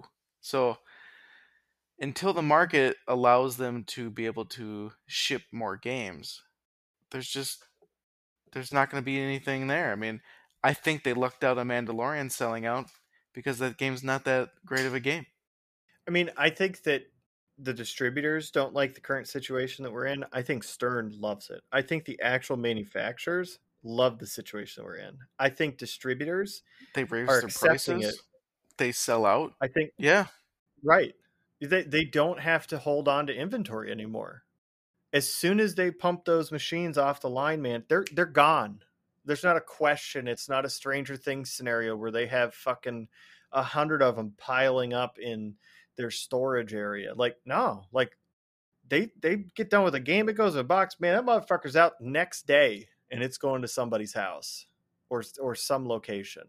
And I think I think a lot of these distributors are learning, for better and for worse, that if they purposely hold back and don't produce as fast as they could, it's more beneficial for them because then they don't have product that they're sitting on. Now, I mean, Spooky, since the beginning, has kind of had this thing where they don't build a ton of games. It's all limited release.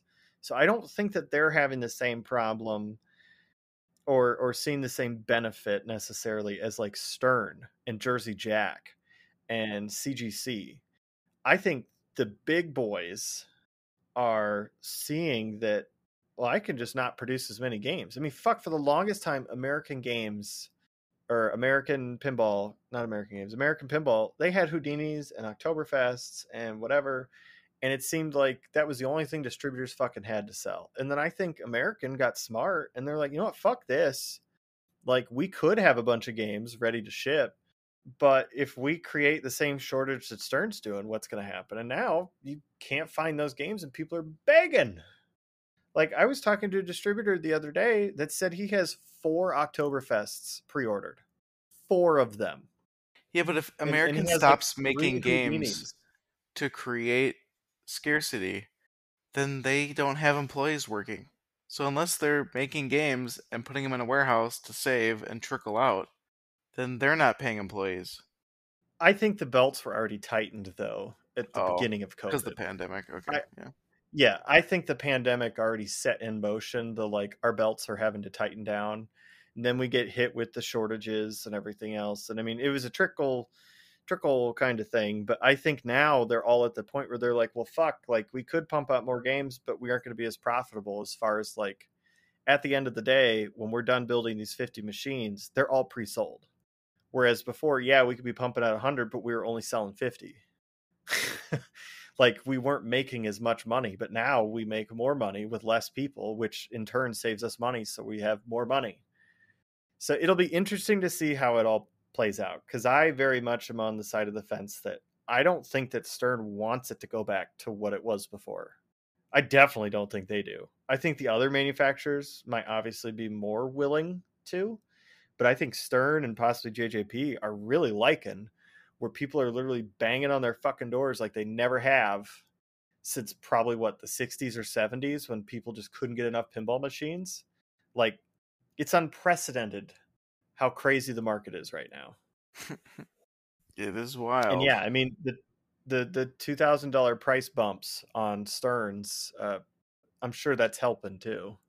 Ugh. But yeah, I don't know. But anyways, moving on. The last thing I thought that we would talk about, should be a quicker topic, is what do we use to move our machines? How do we move them? And what do we do when we need to move more than one? Because I thought this would be a quick, like 10 or 15-minute discussion max. And then, we'd be able to get through that. So, Parnell, what do you use to move your machines around? Okay, so everybody's situation on where your game and how it has to leave your house or location is different. Luckily, Yes. I can roll straight out into my garage, out to my driveway. So to get a game out of my house, I just I take the game out of the line, and if I'm shipping it or moving it, I usually fold the head, wrap it, I have sold my pinball lift, a real pinball lifter. I sold that and got a Harbor Freight 1,000-pound lift bench thing, dolly, and I modded it with so the handle could fold both ways instead of just forward. And I pump my game up, take the legs off, wrap the legs up, and I roll it right out. I also have a two-wheel dolly. It's not the furniture one, it's a standard one. And it has the hard wheels, so it kind of screws me every so often going over bumps and stuff. My driveway is not even, and a couple of what do you call those people that pick up your games when you ship them? Shippers or whatever, movers. Yeah. I swear have almost tipped a game over when they were leaving on a pallet walking on my driveway. So it's a not level driveway, but I usually park up close to my garage, and the lifter is nice because I can pump it up to the height of my SUV or truck bed, and that my truck I can pump the lifter up to the top, and it's almost at the beginning of the tailgate, so it's really easy to lift in. Then to roll it into my SUV or truck, I put a piece of cardboard down. I have a piece of cardboard that I've saved for a while that's long and pretty beat up, but the cardboard really allows the game to slide. And then I also have 1-inch PVC rollers that I use that are just enough to go the width of the game. That if I need to use those to either get over a hump, like in the back of, was it my Jeep Wrangler and a Ford Escape, where the back cargo area goes into transitions to a seat, there's usually a gap. So I'll put like the PVC roller there, so it kind of helps bridge the gap, or just let the game roll in smooth, and then I pull them out when I go to leave. And if I need to take more than one game, my truck bed has taken a couple games. Otherwise, I rent a enclosed trailer if it's going to be a longer expedition. Otherwise, it's just been one game at a time. I think that's how I move them. The biggest thing is when the game is folded, the height of the game versus the opening of your SUV. And that is now trickier because new SUVs as of 2013 have started turning into city SUVs where they really slope that back hatch, and it's making it really hard to get games in the back of your quote unquote SUV. I will echo that because to get a modern LCD Spike 2 stern into my Jeep Grand Cherokee 2019, I essentially have to put enough wrapping slip, enough wrap around it to where I'm like literally, it's like, I don't want to use the word scraping. It is literally rubbing the whole way in on the ceiling fabric of the opening of my Jeep Grand Cherokee because I measured it. I got the dimensions off of wherever the fuck I got them from, but it's still not, I mean, it's enough, but barely. I mean, it's tight. I mean, we're talking, if it was a eighth of an inch, a quarter of an inch more, it would not fit physically into that Jeep Grand Cherokee. So, yeah, you can measure all day long, but measuring it and actually fitting the whole pin in there are different. They are not the same. Now, if you have a 31.5 inch, I think, opening from the bottom to the top, I think you have a pretty good chance of it's going to be really, really snug, but you can do it on a new stern. A WPC Williams is nowhere near as tall. That's an easy slide in, slide out situation. The Multimorphic just ain't gonna fit. I don't think they make an SUV anymore that has a large enough opening for a Multimorphic P3, because I think it's like what 5 inches taller than a modern stern. Like, It was no way. 30. Yeah, it was 35 or 36 inches Yeah, tall, and a stern being I think is folded. 31 Yeah, or and it's no, it's creeping on 30. 32. Well, it's Is it? whatever it is. So yeah, I thought it was like 30 or 31. But in either case, that's my machine when I'm hauling one pinball machine at a time. I'm using my Jeep as long as it'll fit. I have my pins in a basement, just like Parnell does, except I am on a split level. Now, I do have a walkout basement that is sliding double doors. I could go out and around the house and up a small hill to the front. However, I do not do that because it's a pain in the ass. I don't have a paved area, and I couldn't imagine even the small hill that I have walking up it in the middle of winter. I've walked up steeper slopes in the middle of winter, moving a pin outside from a walkout basement out to the front, but it fucking sucks. And I've dropped a game on myself more than once when going up a slippery hill, and my feet slipping out from underneath me, my feet throwing themselves under the machine under the dolly, and then the whole front of the machine just comes slamming down on either my ankles or my like chest, stomach, and that sucks. So don't do that. Instead, I break my machine down in the basement, wrap it, put the head down, take all the balls out, um, completely get it ready as if I was going to ship it. And then I pull it up the 7 stairs that I have from the basement to the entryway of my split level. And then I go out into the garage, which is down 2 steps.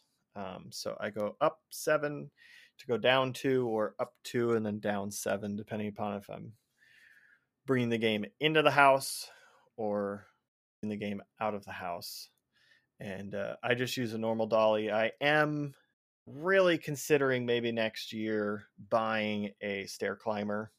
Uh, Not because I need to, but because the P3, I'm planning on continuing to bring it to shows that are local in the area.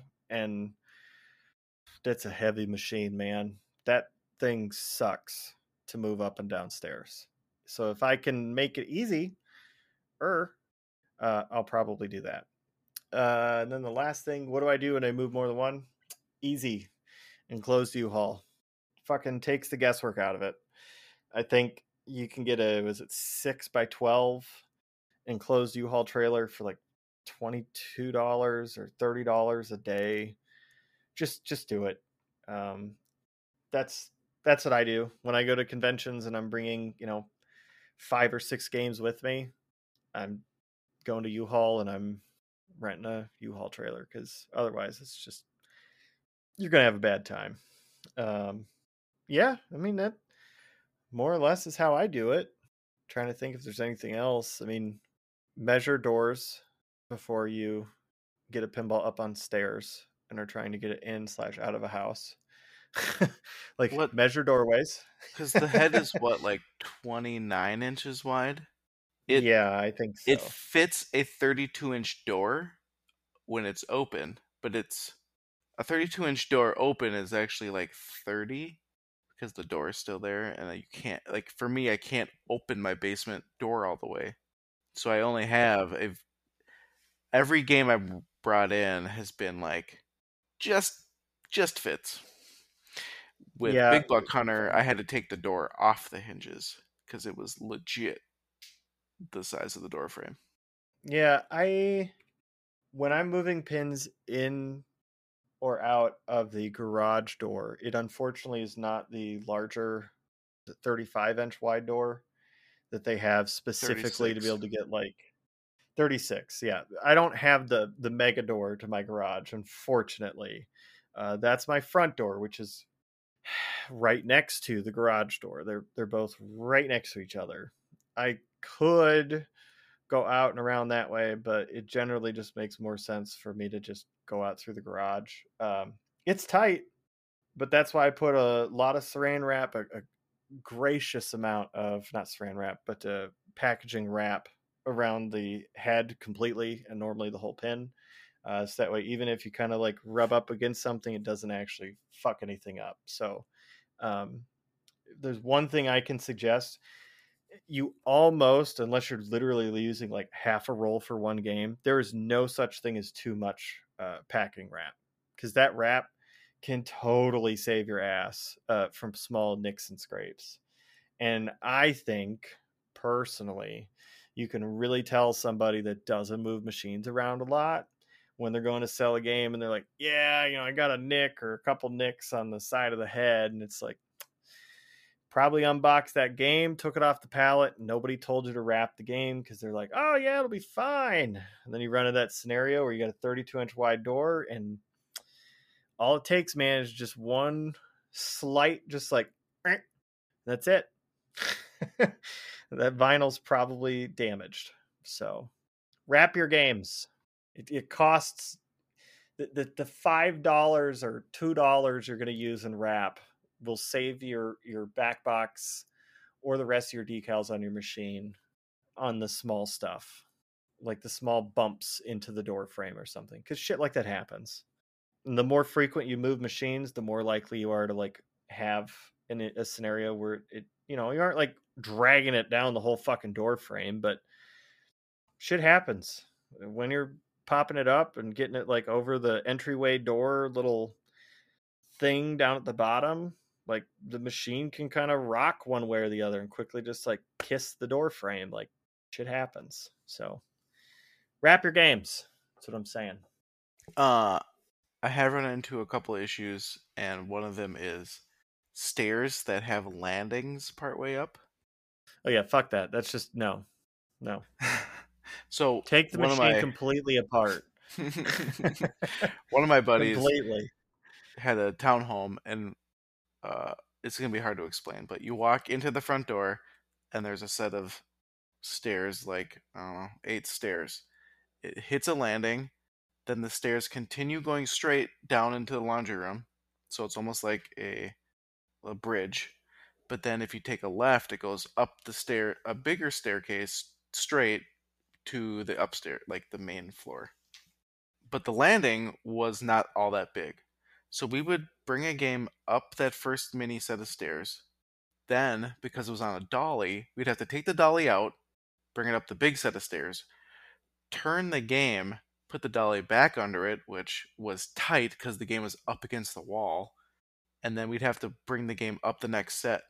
So you also have to think about any landings on the staircase. I think you've known people that have that, and they say, "Oh, you have to move it. Don't bang up my house while you're moving it." But I'm not helping. I went and helped a buddy pick up a Gilligan's Island. It's probably almost 2 years ago now, probably in Chicago, that he had won on an eBay auction. Caught somebody sleeping. And yeah, we showed up to this dude's house. And I mean, the guy was nice enough.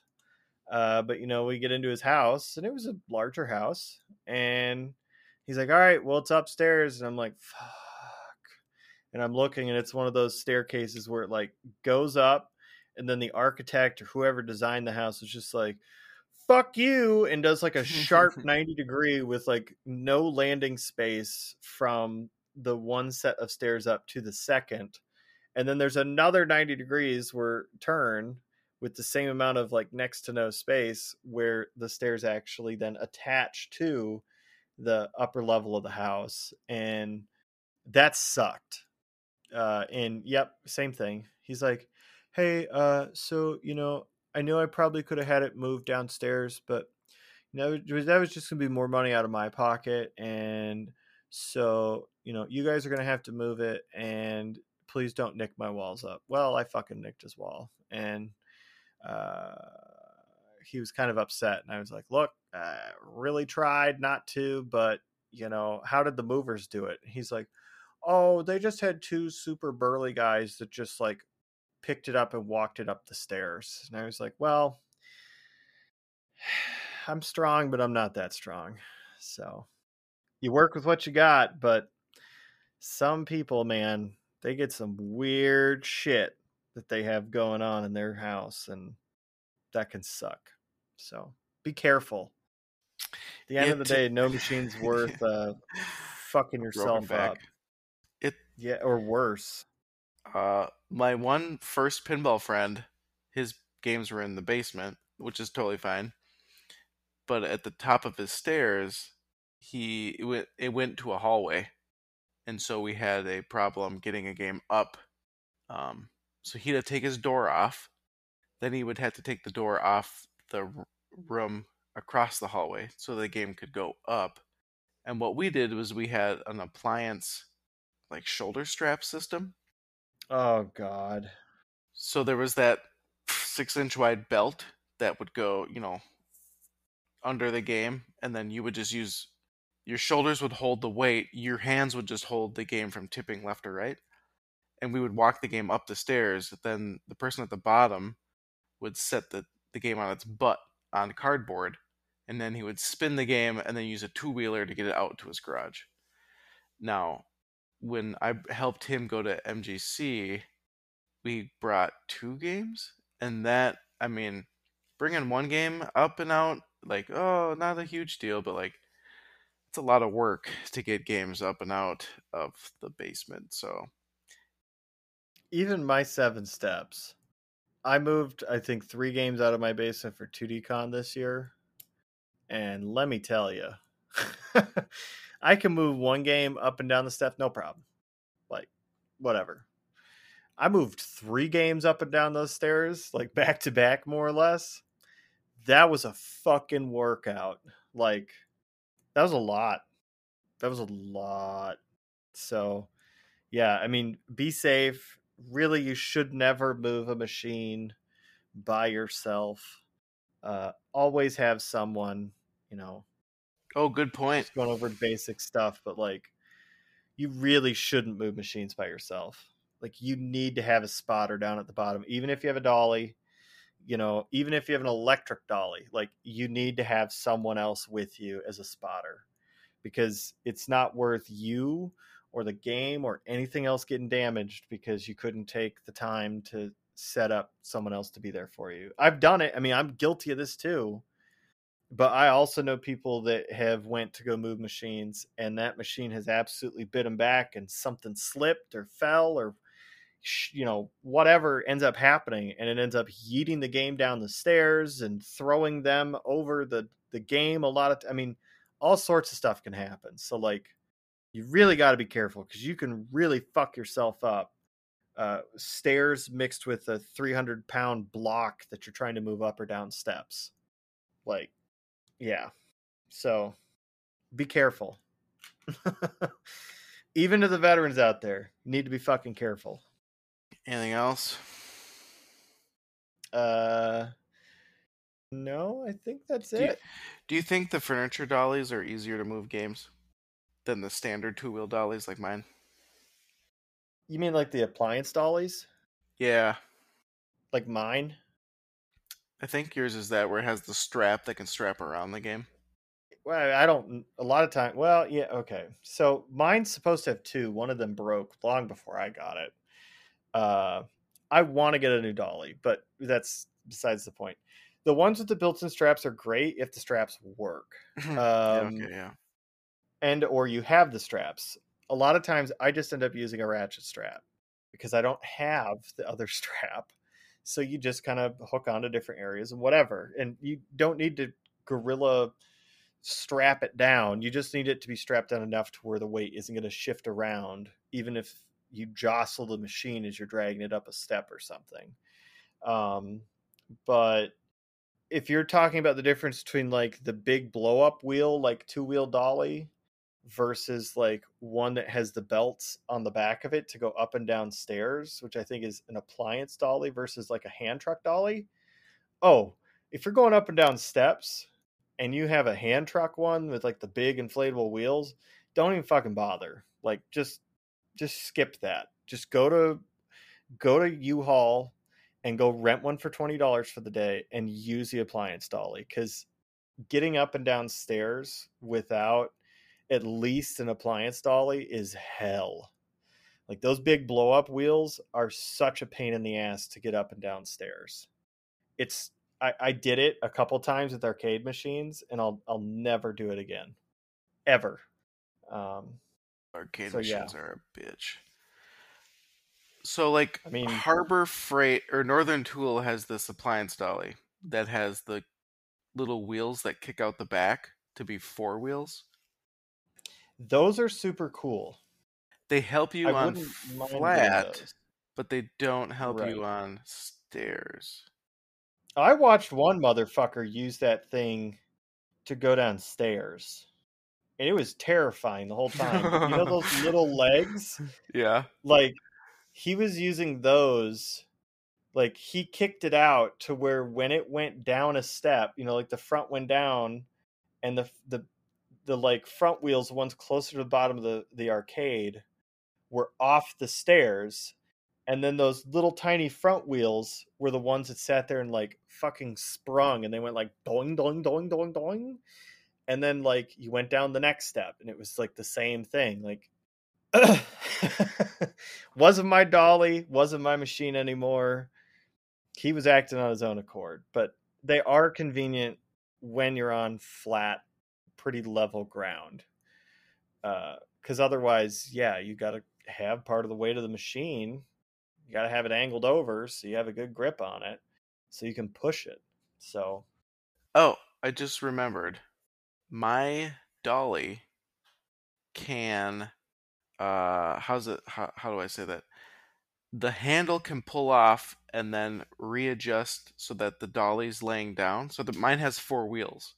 There's wheels toward the top of the handle where you would normally expect your handle to be. And so the dolly can lay completely flat on the ground. So mm, I've many times rolled my games around where the bottom of my dolly is at the back of the game and then the game is yeah. sitting on the dolly to roll into my basement. That has been handy.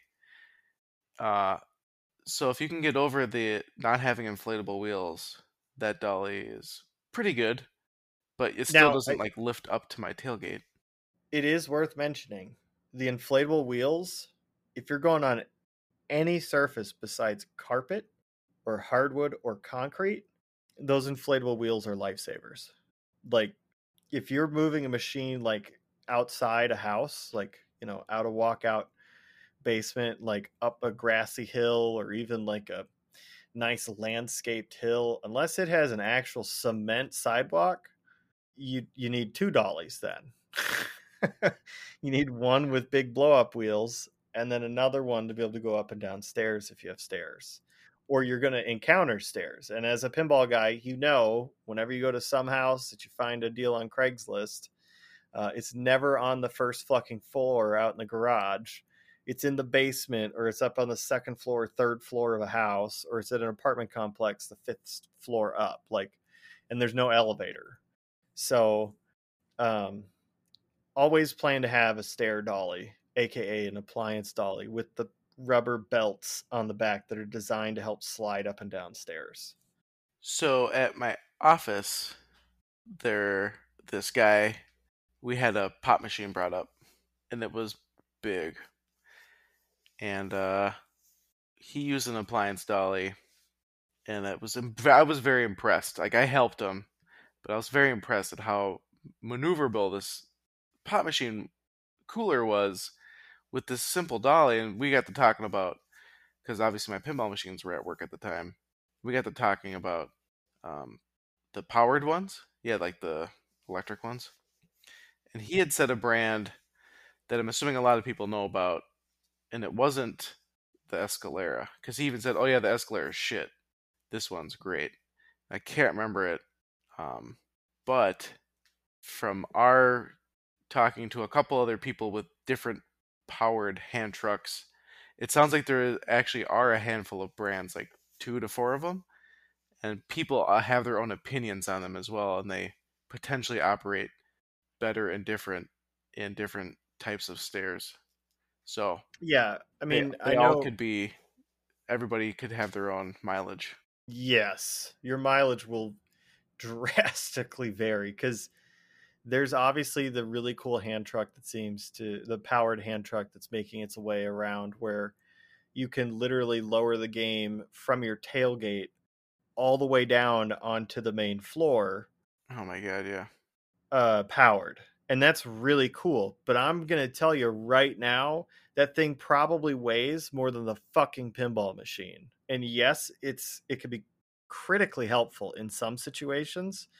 But I'm also going to tell you that that thing, if you're just trying to go up and down stairs at somebody's house, that's going to be unmaneuverable, and it's going to be more of a pain in the ass probably than if you just had a standard basic appliance dolly that you were yanking up each stair with somebody at the bottom. I will say, however, I was impressed with the Escalera that I got to use for a short time because it comes with an attachment you can buy that's sold separately. Um, that's called the Big Wheels attachment, Was and it it a real literally, Escalade? yeah, Okay. yeah, and it literally has an attachment where you just like take the big wheels and you chuck it onto the back. It allowed you to lean it back, and then it would catch itself on four wheels. So you could then push it around, kind of like the Harbor Freight cheap one you were talking about with Mm. the four wheels. But then it also meant that if you tilted it back a little bit more, you then were using the big ass rubber inflatable wheels so you could go outside and go on like grass and whatever else. And then if you needed to take it off, it was like one button, and it just like you push the button in and you just like popped it up and it just like came off. So that was pretty cool, but that's probably I think like a $300 or $400 attachment for your $2,700, $2,300 Escalera.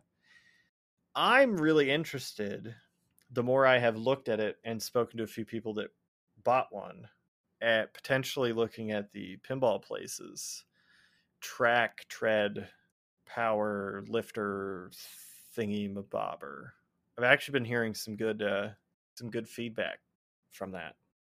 The only problem with that one is you actually have to get the game up onto the main area. Like it doesn't have like a lip where you can just like tilt the game forward and just scooch it underneath the lip. Like you have to actually like get all four corners of the machine up and like slide it onto the dolly, if that makes sense. What? Because it has so the bottom of it where the machine sits Mm-hmm. is a metal frame, and it has four caster wheels. So you can just like roll it around all willy-nilly, and you could do like, you could literally rotate the game 360 degrees on the caster wheels. Mm. Well, to have that maneuverability, to be able to get it around like weird spaces and stuff, that means all four wheels are on casters, aka that means there's no lip to just like slide underneath the pin like a traditional appliance dolly. So that's the one drawback to that one. But it's cheaper than the Escalera, and it looks like it's just about as easy to move up and down stairs otherwise. So I am thinking next year I might get a power lift dolly. I don't know what kind though yet, because there's a couple brands out and everybody has their own. I do like the power lift that I like a lot of the features and ideas of the pinball places. I'm trying to find the video of it. Here it is. This could start a thing. What do you mean? I think there's a thread on Pinside about this, bro. It's like the powered lifters. I see what you're saying now. Yeah. It's convenient because if you got to get around like a tight landing or something, you could feasibly like wheel it around and make those 90-degree turns that traditionally you wouldn't be able to. The problem is that means you have to actually physically like rock the machine a lot further tipped to then like get it up onto that platform where it sits, because it doesn't have just like a wedge lip you can just like push underneath the machine. Oh, his demo video that Glenn has, he kind of skips putting the game on the casters. I can see that. Yeah, I can see that being a pain in the butt part. I mean, you You Sure. should be able to do it with 2 people, but if you're by yourself, oof. Right, which is kind of what he pushes, is like, oh yeah, you could do it by yourself. And I guess you could, but it'd be kind of sketch. Because you gotta, those casters and that platform's probably 2 inches off the ground. Yeah, it's pretty high. And that's pretty far to tilt a machine forward to then like get the cart underneath it that's all caster wheels. Oh, well, you can lock the caster wheels though. And supposedly they won't move. Supposedly. So the one thing about his is that there's that handle that's like a stick sticking out above the tracks. Yes. I feel like my stairs at my house are super steep. So unless it lifts up, it looks like it would just hit my stairs. You can adjust it in 3 positions for the treads angles. Okay. So you can actually have it at different angles depending upon the steepness of the stairs. But I don't know. I spoke to some people that have more than 4 steps, and they said that those handles. Oh, and those handles you're looking at, they fold in too.